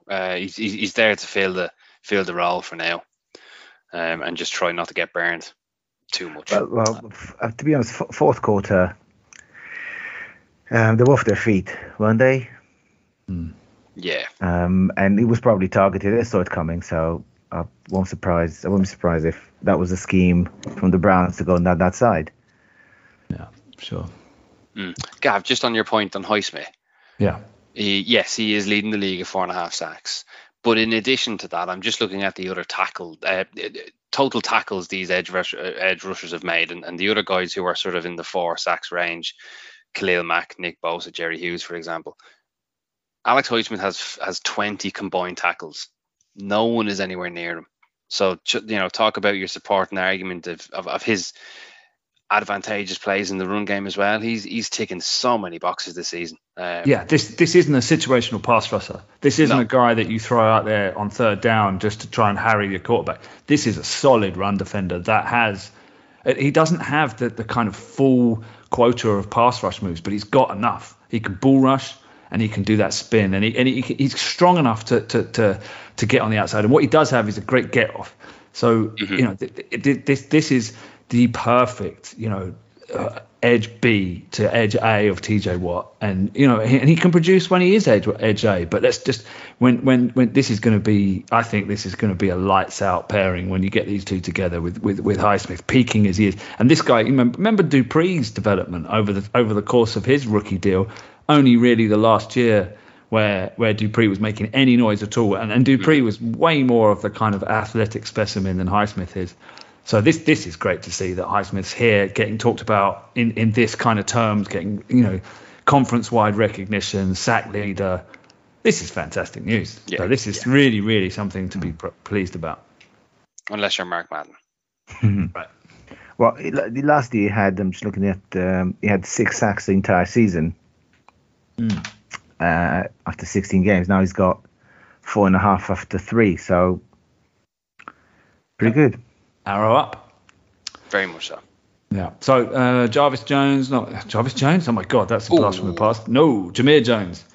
Not much to say really. I mean, I don't know. Just a guy. I mean, the rush is apart from Highsmith, the rush is tepid. I mean, I'm kind of in some ways I'm thinking get Delonte Scott out there, because at least he's got that kind of bendy edge thing going on. But I don't know. Did I see, just talking about edge and D-line, did I see something in the last few days that Tyson Alualu has been knocked down the depth chart? Well, I thought it was evident. Hang on, what did the snap count say? I thought it was evident in the game actually that Adams had overtaken him. Mm-hmm. Where is my defensive snap count here? So Adams 21% snap share, Alu 54. So I'm talking absolute nonsense. But in terms of impact, I noticed on the tape Adams a lot more making impact plays. I thought Alou Ali, Alou Ali's coming back from the injury. He's not young. He's a bit long in the tooth. I thought I saw a more even split than that in terms of impact from Adams. We'd like to get off. The guy's a third round pick. It's not come out of nowhere. Changing in the guard, do you think? Move Alou into a rotational role. Let Adams try and dominate. Yeah, I think so. I mean, Alou is 35 now, coming off an ankle injury. So he's and he was injured during camp as well. So we've got to monitor that. If he is coming in in the rotation, we've got to be just conscious of his age and his injury past. Excuse me. Yeah. Cam, slightly quieter game, but made some nice plays, especially as the D tired in fourth quarter. Cam was still going. Leao, I think I was wrong on Leao. Where were you with Leao in the draft process? Can't remember. Let me get the all-encompassing big board. I was happy with Leao. I think my issue was just where was he going to play? Yeah, because he was asked to play quite all over the line at A&M. I had him 55th. Okay. On the El Farrell big board. So I would. But that's about range then, because I thought it was a reach. So you had it right. Okay. That's cool. I think I was wrong on it. I just didn't see the fit. I saw him as a tweener, but he's doing some things. In that third quarter, he was doing some things. But that's always the issue, isn't it? Is you can look at a player, go, God, he's an absolute superstar, or God, he's awful. But when you put him in a specific position or ask him to do a specific role, he can totally flip it. And I think with Leal, I think we're doing the right thing in rotating him in and out, moving him around the line a little bit. And he is surrounded by talented players as well, so he's going to be focused on slightly less than people like Cam. So no, I'm pleased to see this positive play out. Really, really am. Did you see the play in the third quarter? He ended up flushing Brissett from the pocket, but he got up to a blocker. He swam past that guy. Someone, maybe it was the back or someone else, kind of tried to fill in behind the beaten blocker, and he swam past him. He did the same like overarm swim past two dudes, and then by this point, as I said, he'd flushed Brissett, so he had the motor to chase Brissett out to the sideline. I mean, great motor, but then comes back the very next play and makes a nice shed and tackle on Chubb. So the dude's got stamina, endurance, the want to, some skills out there. So it's the usage. He's not going to be an every down guy, but he's got a role, I think. Yeah, I totally agree. And yourself, you need so much depth with the D line to get guys in, get guys out, get them fresh. So if we can afford to see positive plays out of a rookie, well, someone like Cam has to take a breather, because again, Cam's not getting the youngest. I'm just looking at snap count here myself as well, slightly down actually in the Cleveland game, just the 13 snaps there compared to 17 and 16 against Cincy and New England. But the impact, I think, again, like Adams, I wouldn't be surprised to see more. Yeah, because the impact was there. Yeah. Larry O still coming on the sack, the Highsmith sack. I think Larry O was there powering up the middle too. Brute strength. So pushing on. Anything else you want to say? I mean, do you want to say anything positive about Jameer Jones? I mean, he had a nice run stuff in fourth quarter on Chubb, but I find he's getting knocked off course on the rush pretty easy. I thought playing catch up after that. Yeah. Yeah, no, I know exactly what you mean. He is what he is, isn't he? He's a backup rotational guy. Yeah, I mean the pass rush was pretty tepid outside of Highsmith, so that's I don't know. We'll see. Linebackers, Bush. What do we think about Bush? Come on, Mike. Tell us what we want to hear. There were one or two bad plays, unfortunately. I have been, although overall in the 3 games, I'm more positive than I probably was in the start of the season. I've always been a fan of Devin Bush. I was thrilled when we picked him. It's a shame. It's sort of, we've come to the position where we didn't give him the 5th-year option, and we're questioning whether he's a starter now going forward. But I definitely think there's some improvement. But there were a couple of plays in this game where the running back got out of his hands, and we're losing a couple of extra yards after that, and we can't afford that, especially with the way how much our D has been on the field the last few weeks. We can't afford sloppy mistakes like that. There was the savage whiff, which went for 19 yards on Njoku. Is that what you're talking about? I mean, that was bad. Oof. I've tried to remind myself. I think that was the worst play of the day. But he's done some things. I think I'm not as worried about Bush as I was. I think getting Jack in has helped. I just think the panic alarm, you can hit the panic button to stop ringing, because I think at the moment he's showing enough to think, okay, this guy can play. I don't think he's not playing elite. He's not playing like a first round pick that you trade up for. But it's the Edmonds scenario. He's got that tag on his head. I think he's playing this season is his best string of games, I think, especially with from some of the lowlights. Injury. Yeah, since the injury, since the rookie season.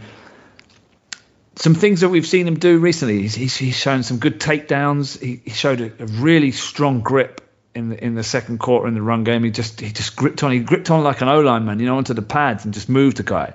And that was something, the will, the want to. Nice coverage tackle on Njoku, a little bit of sideline to sideline, a hell of a goal line play, and a second and goal in the fourth quarter to stop Hunt from scoring, where he kind of bench pressed him to stop him getting in. So I think, I'm not running Bush out of town. No, I'm in total agreement. Let's make some progress here. Jack, good in all facets, great signing, coverage, run, sideline to sideline. Jack, I'm on board. I won't have any bad words said about him. Spillane, what a sweet downhill tackle to stop Chubb in the third quarter. I mean, man, that dude triggered downhill and just lanced through the blocking so well. So Spillane, this group is growing on me, the linebackers. So, I think that my alarm bells will stop ringing. Usage, I think, is probably the only thing I'd say on the linebackers. Why is Spillane on the field at 3rd and 8 when he's not the most athletic in coverage? Yeah, I think that's a choice, right? We talked about that before. Like he's playing dime backer, and he's not a coverage guy, but he's the guy that's there just to stop the run. Mm-hmm. And we've got other DBs there that are going to be in coverage, and occasionally we're going to see Spillane get beat, and you can't really blame him for it. But they obviously think he's athletic enough to do that.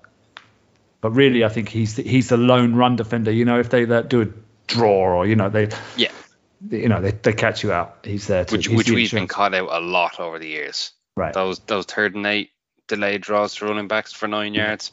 Yeah, exactly. Right, cornerbacks. Oh man, where do we start? I think this cornerback group is good.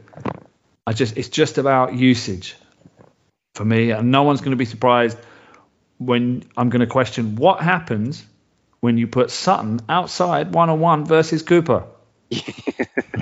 I tell you what happens. He gives up 5 yards of separation and a 32-yard reception. He plays with too much cushion. He's too stiff in the breaks, and he gets badly beat like we saw previously when Diggs beat him playing for the Bills. The dude is just not an outside corner, period. Now, I understand I think it was 1st down. So they're probably thinking, all right, we'll put Sutton on the outside and it's going to be a run play. No, if Sutton is out there, opposing offensive coordinators know 1-on-1 with their star receiver, be it Cooper, Diggs, or anyone else that you will take in the first couple of rounds of fantasy, Sutton is going to get burned. Yeah. And that is open. So that needs to change. And I'm hoping that they see that and go, okay, Sutton for me should just play between the numbers. I don't want to see the dude outside the numbers. If you need him to be there, on 1st down, play him as a safety. Do something to keep him in zone, because he's a great player. Play him to his strengths. Don't put him out of position, because it looks so bad. Because the rest of the time, he's got some great plays in the film here, but just the dude gets exposed. I mean, he lost David Bell on a crosser. He loses guys in coverage, but then he made a hell of a diving catch to kill the play. But he can tackle, he can break down on the ball, he can diagnose. It's not a mental thing. It's just he's limited. So just don't put him in that position. But I've ranted about this for so long.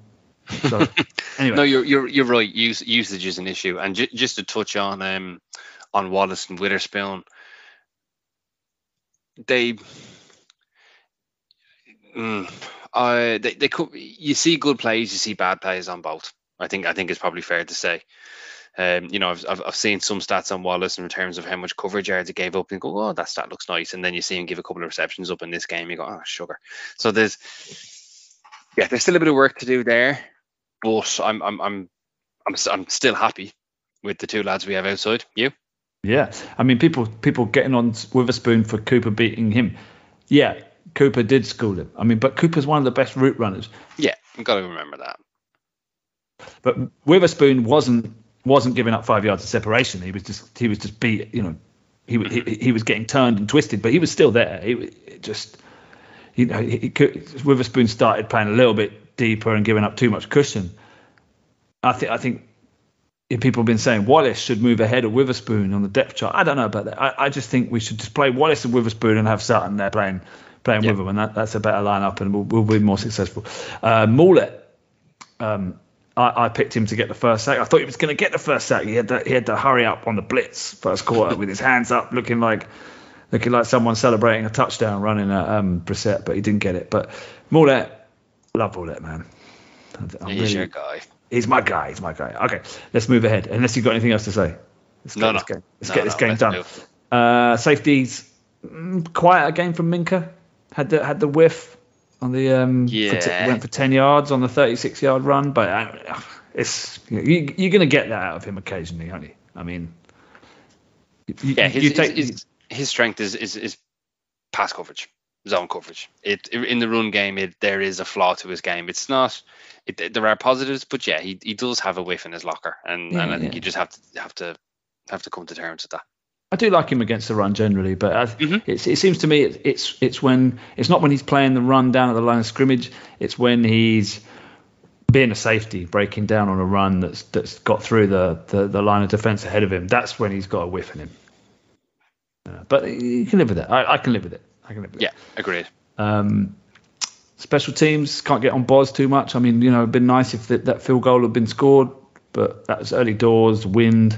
I'm not worried about Boz. Are we worried about Boz? I'm not worried about Boz. Not in the slightest. And then Boykin doing some things on special teams. Killebrew, nice punt deflection. Same characters that come up every week.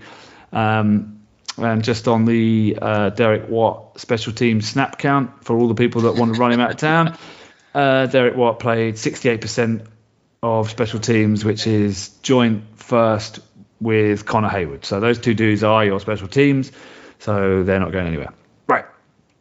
Anyone else got anything else to say about this game, or should we move on? I think we're ready to kick on with the Jets. That's ready to kick on. The Jets. Right. So, Mike, you made an appearance on what are they called? Do you want to give them a shout out? Do you want to tell us? Yeah, no, it was great to be on. I was on with the Jets UK podcast, and just we had a short chat, just generally to catch up on that crossover, and fair play to the lads for having us on. It's great hearing. We talk Steelers, we are institutionalized. It's great hearing from other fans, from other franchises, what they think of us and how aligned they are with sort of our thought process on that. So yeah, no, it was great crack being on. Ketz did message me this morning to note that I did have my Kenny Pickett jersey on,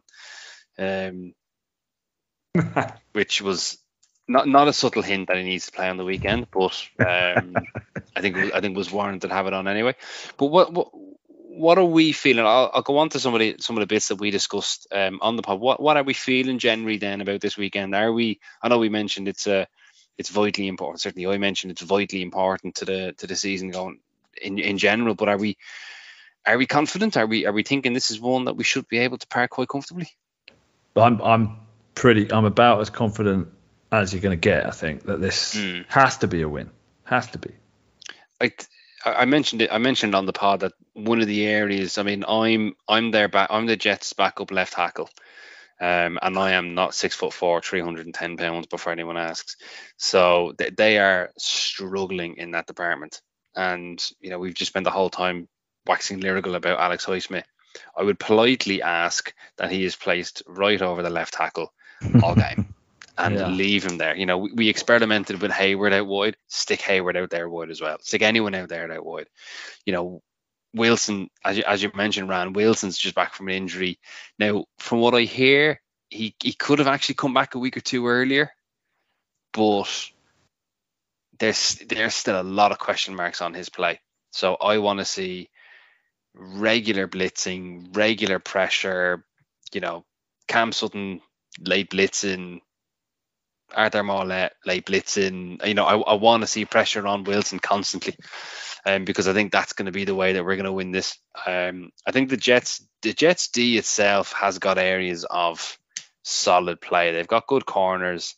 The D line is fairly good. I think I'd argue, and we mentioned this last night, is weak at linebacker, sort of in the inside linebacker position. So there's a chance in potentially in the run game or seam routes. Really? Because I like CJ Mosley. They're not high on Mosley. I mean, he's got season high 12 tackles and fumble recovery last week, 10 plus tackles in 8 games of last 9. But it's so sorry. He has 12 tackles so far in the season. I mean, 12. No. 12 tackles in the last game. Oh, apologies. Oh, sorry. I was going to say 12 and 3. It was going to be nothing to write home about. But yeah, they sort of mentioned that if they were going to point an area of weakness, that's probably where the Steelers could look to exploit. Particularly in coverage. So, which is fair enough. Yeah. Yes. Mosley doesn't scream to you as a solid coverage linebacker, so that's an area that we want to look at.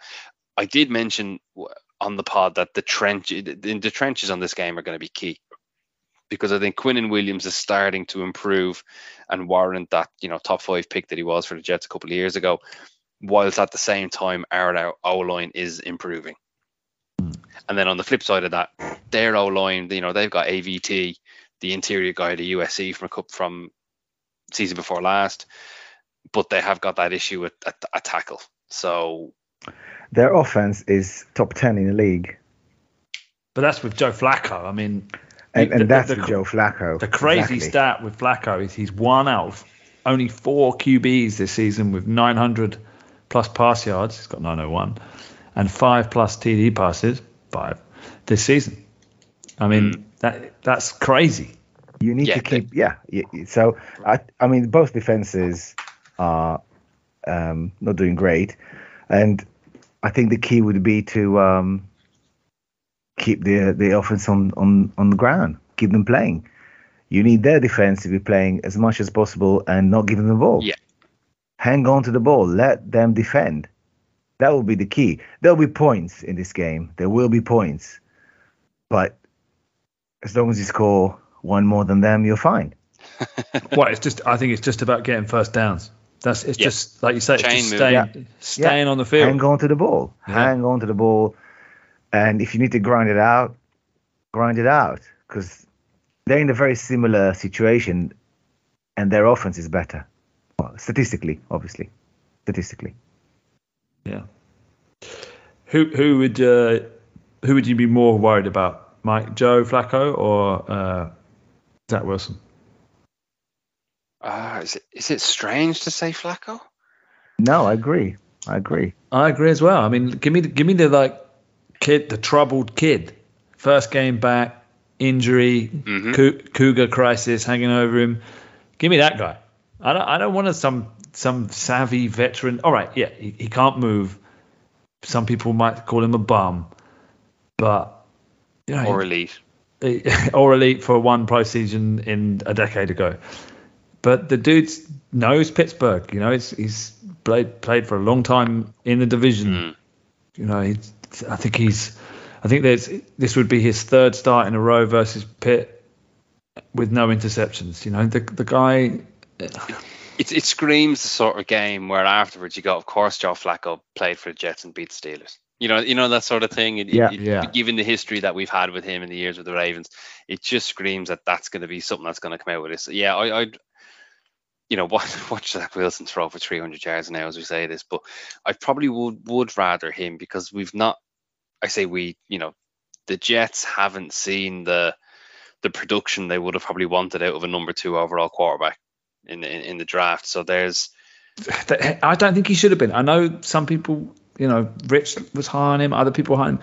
I thought I saw a slightly more mobile Mason Rudolph with Zach Wilson. He's good on first read, quick strike, get it out, or scramble. There's nothing. The scrambling element Rudolph doesn't have. But in terms of just his downfield passing, I'd say Rudolph's got a bigger arm, better deep ball.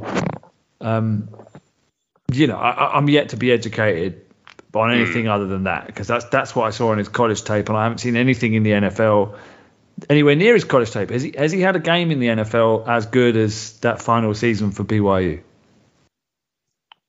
Arguably not. Now, can we criticize him a bit last season because I caught 4 passes from him, as well as playing backup left tackle apparently. But their roster was awful. They've done a lot of work this season in trying to build that roster, and it is better. And from a Jets perspective, I'd imagine it was quite a shame when he did get injured and had to miss a couple of games, because they were starting to piece decent little nuggets to go. Last night they were saying how the Matt Mitchell, the rookie right tackle from Louisiana, is starting to improve and looks like he could be a handy round 3, round 4 pick, I think he was. Where do you have him on your big board? Because Max Mitchell looked like, to me, one of those guys that was a fantastic college tackle, but just wasn't big enough for the NFL. Where do you have him? Have you got your big board? This is usually where you go, I haven't got it, but you opened it up already, right? I do. 97. 97. So round three. That's fair. That's not bad. Yeah, fair enough. Yeah, just above Jelani Woods. So yeah, I think that's the issue with the Jets, is they are starting to piece together. I mean, it does help having 3 first-round picks this year and then taking Breece Hall in the second round. Garrett Wilson started to look like a little bit of a weapon, and there's questions of chemistry. If Wilson has been back healthy the last couple of weeks, he hasn't been playing with the ones in training because you've got to give those reps to Flacco. So has he built this rapport with Garrett Wilson, Corey Davis, Elijah Moore, Breece Hall, Michael Carter? Tyler Conklin. Don't forget Tyler Conklin. He led the team last week with 8 catches, 84 yards. Yeah, he's incredibly highly ranked in fantasy football at the minute, isn't he? With his stats. So, there are pieces there for the Jets, but I predicted us to win. I think it would be a fairly close game. I think where we can really take advantage, an area we can take advantage of, is an area of weakness for the Jets. Which in terms of pass rush. Pass rush. Yeah. Their lack of pass rush or our decent pass rush? Both. Okay.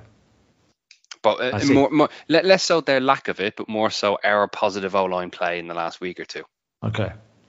Because I'm concerned by the lack of pass rush the Steelers might actually present. But as you said, get Cam Hayward out on the edge. We need to take advantage of whoever's playing. I don't even know who's playing left tackle. Andre in the pod yesterday mentioned that someone he knows in and around the Jets, I think it was, or a reporter was saying that he might be the worst football player he has ever seen. Wow. And he's about to play left tackle. Oh, it was. He took him to the woodshed. He wasn't holding back in the slightest. So they are nervous. I'll put it that way. They are very, very nervous about who they're starting left tackle. This isn't just like, we're bringing in the swing, Joe Haig starting left tackle, bringing in the swing tackle to cover an injury. Apparently, they are very concerned about how good this guy. So this is like Chaz Green level of concern. This is Chaz Green with one arm tied behind him. Okay. Also known as Chaz Green. Yeah. There are major concerns. There were. He was telling me last night. So that we need to exploit that. Yeah. Okay. Well, they are 26 in the league in rushing, so. Trubisky might have a bit more time. Oh, pass rushing, yeah. Well, let's hope so. I think the concern comes from that they've got Sauce Gardner back there, who is. I mean, I don't know if they do the thing where they shadow or if they just play left and right. I'm not an expert, but I imagine they're going to put Sauce onto DJ or going to try and get Sauce onto DJ, which that could be tricky. I mean, Sauce is excellent man coverage. Yeah, So did very well against Jamar Chase. Yeah, so it could be a game for some other people: Pickens, Claypool, Boykin, Freiermuth, Najee, someone else to step forward in the receiving role. Jalen Warren, someone else might get peppered. DJ might not be the target leader in this game, and that's fine. Sometimes you need your number 2 to step up. Yeah, you're totally right. I just hope they take the opportunity and mix things up a bit. Just to make things up. Yeah, they need to. Yeah. They need to shake the whiskey glass. Should we pick the game? I can give you Simon's and Ketz's pick. Yeah, okay. Let's go with that. Simon has picked a 17-14 win. Ketz in Mexico, storm watching and avoiding deadly animal attacks. Giant monkeys. Yeah, picks a loss, 13-24. Whoa! Yeah, come on, Ketz. I think he might have been experimenting with certain things. Oh, right. He's smoking cacti. Oh, dear. Okay. I think they drink the cacti. Okay. Yeah, I know. But anyway, I'll go next. I'm going to pick a win here. I'm going to pick a big win. I think the Steelers go rago in this game. It's at home. The last time the Steelers played, the Steelers 10, they lost to the Jets 16. But that was in is it Meadowbank they play or M&T Bank, somewhere like that, somewhere in New York, New Jersey area. Mm-hmm. But the last time they played at Heinz Field, because it was Heinz Field then, 2016, was a 31-13 victory. Now they've never played Salah, so this is a new coach staring back across the gridiron at Tomlin. But I'm going to pick 28-17 win here. So 11 point game. So Mike, where are you, my friend? I love the optimism. I think it'll be slightly closer, but I do think it's a Steeler win. So I'm going to go 21-17. Close one. And then Ran, you're not technically in the picks game, but you're going to do a one-off to see how you do. That's very kind, thank you. I had to look at some of the results in the league. 60%, just over 60% of all scores came with 8 points or less, including one draw. So it's been very, very close games. I reckon it's going to be a close game. Are you hearing me all right, Gab? Yeah. Sorry. So you're going by the numbers and you're going by the stats to pick your not by the heart. I think there'll be points here. Now I wrote Steelers 24, and Jets. I've been changing the number as we've been talking, but I'm going to go with 22. Ooh, 2 point game. I reckon be within a field goal. All right. What? Just one quick one, Gav. Last time I was at Heinz Field, humble brag, I appreciate that. The last game I saw was the Jets against the Steelers, 2012. Eric, my cousin, I hope you're listening, because it was the day after his wedding day. We were over for that celebrating and got to go to the Steelers game the next day. Is Eric a Steelers fan as well, or is he a Jets guy? No, he's Steelers fan. He's part of my family who are all based in Pitt. Oh yeah. Now, they do Duquesne Massive. Is that right? He wasn't, but yeah. My granddad was. I'm just having a quick look at the scoring plays, and just a very quick question. Fourth quarter, we had a rushing touchdown, 2-yard run. Who scored it? Now, this is 2012. 2012. Who scored the 2-yard rushing touchdown? Yeah, nothing like it wasn't a QB sneak or anything like that. Okay. It was a running back. Just very quickly, can you recall who would have scored it? Now this is probably post Mendenhall, so I'm going to go Felix Jones. How about that? I totally forgot about Felix Jones. All right. But Isaiah Redmond. No. There you go. Yeah. Isaac Redmond. Good man, Gav. Yeah, Isaac Redmond. That was a dismal period in Steelers history. Where it was Redmond and Dwyer. Oh my God! What a tepid rushing Dwyer, yeah. What a tepid rushing attack that was. But that was all build up to the big boy Bell coming in. Mm-hmm. What a change that was. Mundane era in Steelers running backs. But anyway, right. let's move on to the next picks.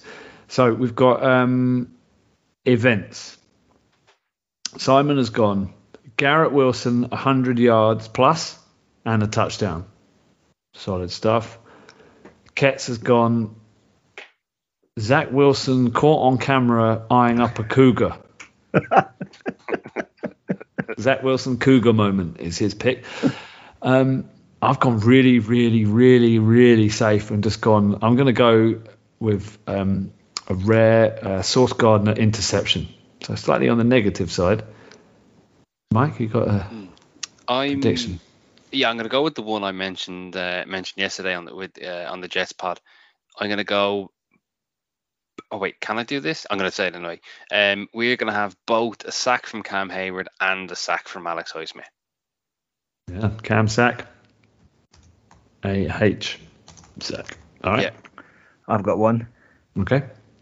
I've got Harris Hurdle on a way to a TD. Harris Hurdle TD.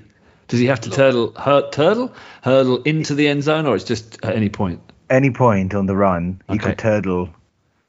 Turtle. Yeah. Nice. I'm going to leave it up to Ketz to define the scoring metrics here because that's his weights and measures role. Mm-hmm. What we got next? Eliminator. Eliminator, yeah.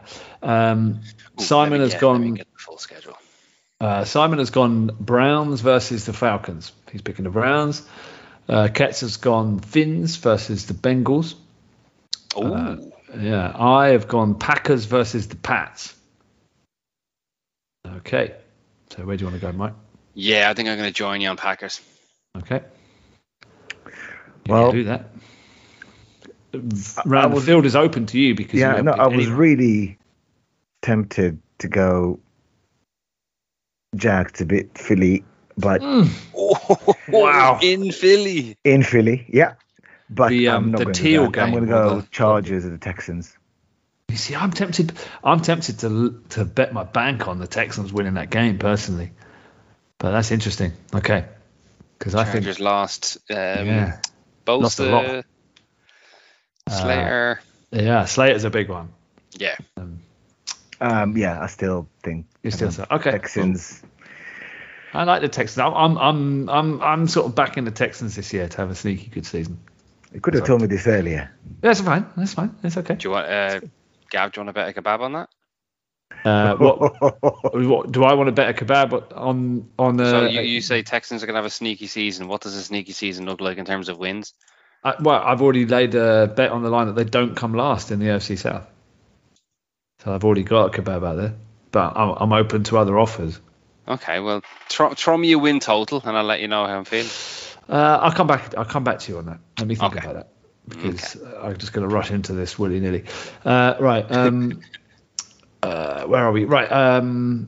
First sack. Simon's gone Monty Adams. Good shout, given the news current. And nothing if Simon doesn't ever ride a wave. He is literally a NFL surfer. He loves to ride the hype. So yeah, fair play.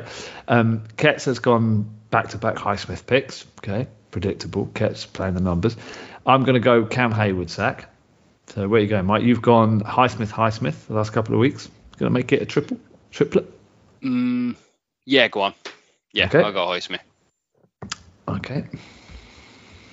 Sure, there should be a rule about you can't pick this. Anyway, well, I'll leave that to Ketz. And Ran, who do you want to pick for the first Steelers sack in this game? Ogunjobi. Okay, Larry O. Nice.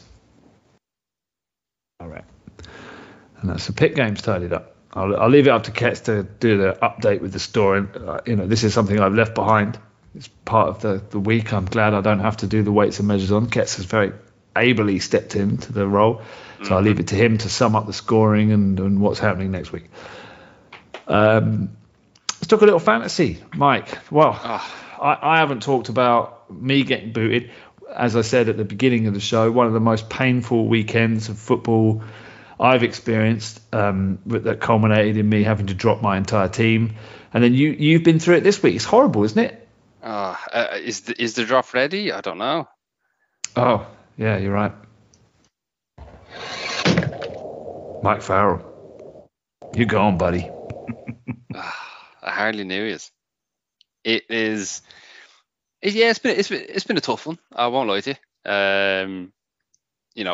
Week one, I was concerned I was a goner because I think Matthew Stafford had about 6 points, so I snuck through. Week two, I was a little bit more confident.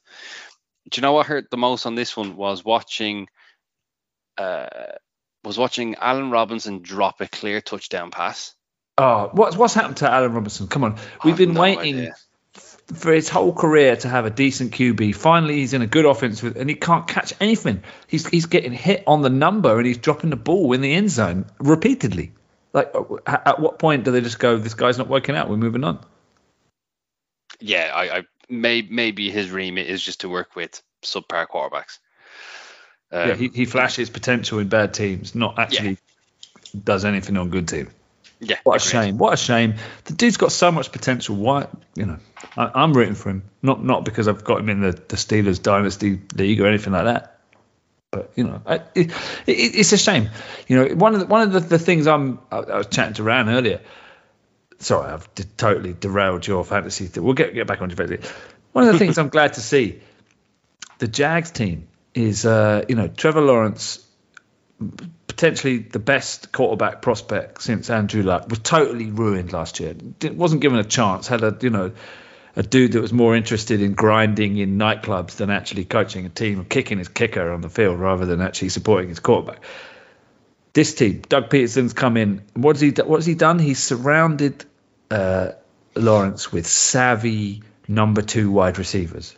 3 of them: Zay Jones, Marvin Jones, and Christian Kirk. And those guys just look savvy and clever, and that offense just looks alive. I just think that's good coaching. That's good roster building right there. It's like you've got a young guy in the building, just surround him with people that can help him.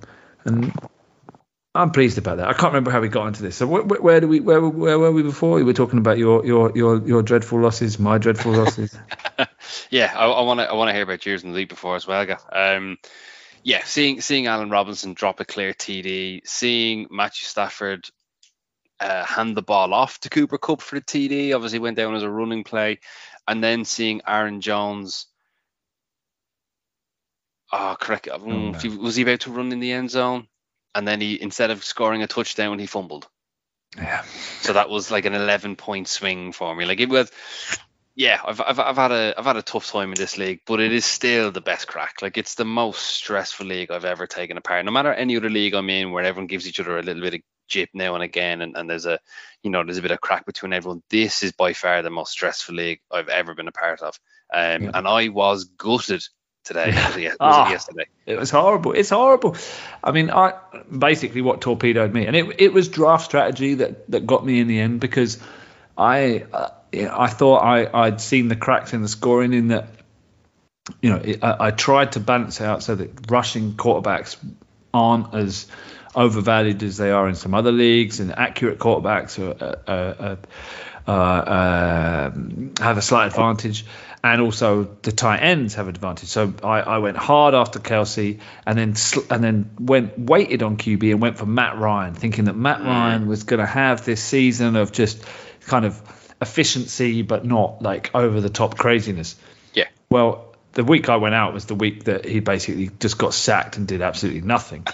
And then I get 7 points. Yeah, it was brutal. And then my tight end thing came up to haunt me, because Irv Smith suddenly popped out. A dude that's been scoring nothing suddenly knocked me out. That was the killer blow. So I've only got myself to blame. So I couldn't really, it's my own scoring got to me, but. Sometimes, you think you're being so clever, but ultimately it gets to you. Sometimes it's better just to play the game straight and not try and come up with an angle. I thought I'd found the angle because I got to the final last year.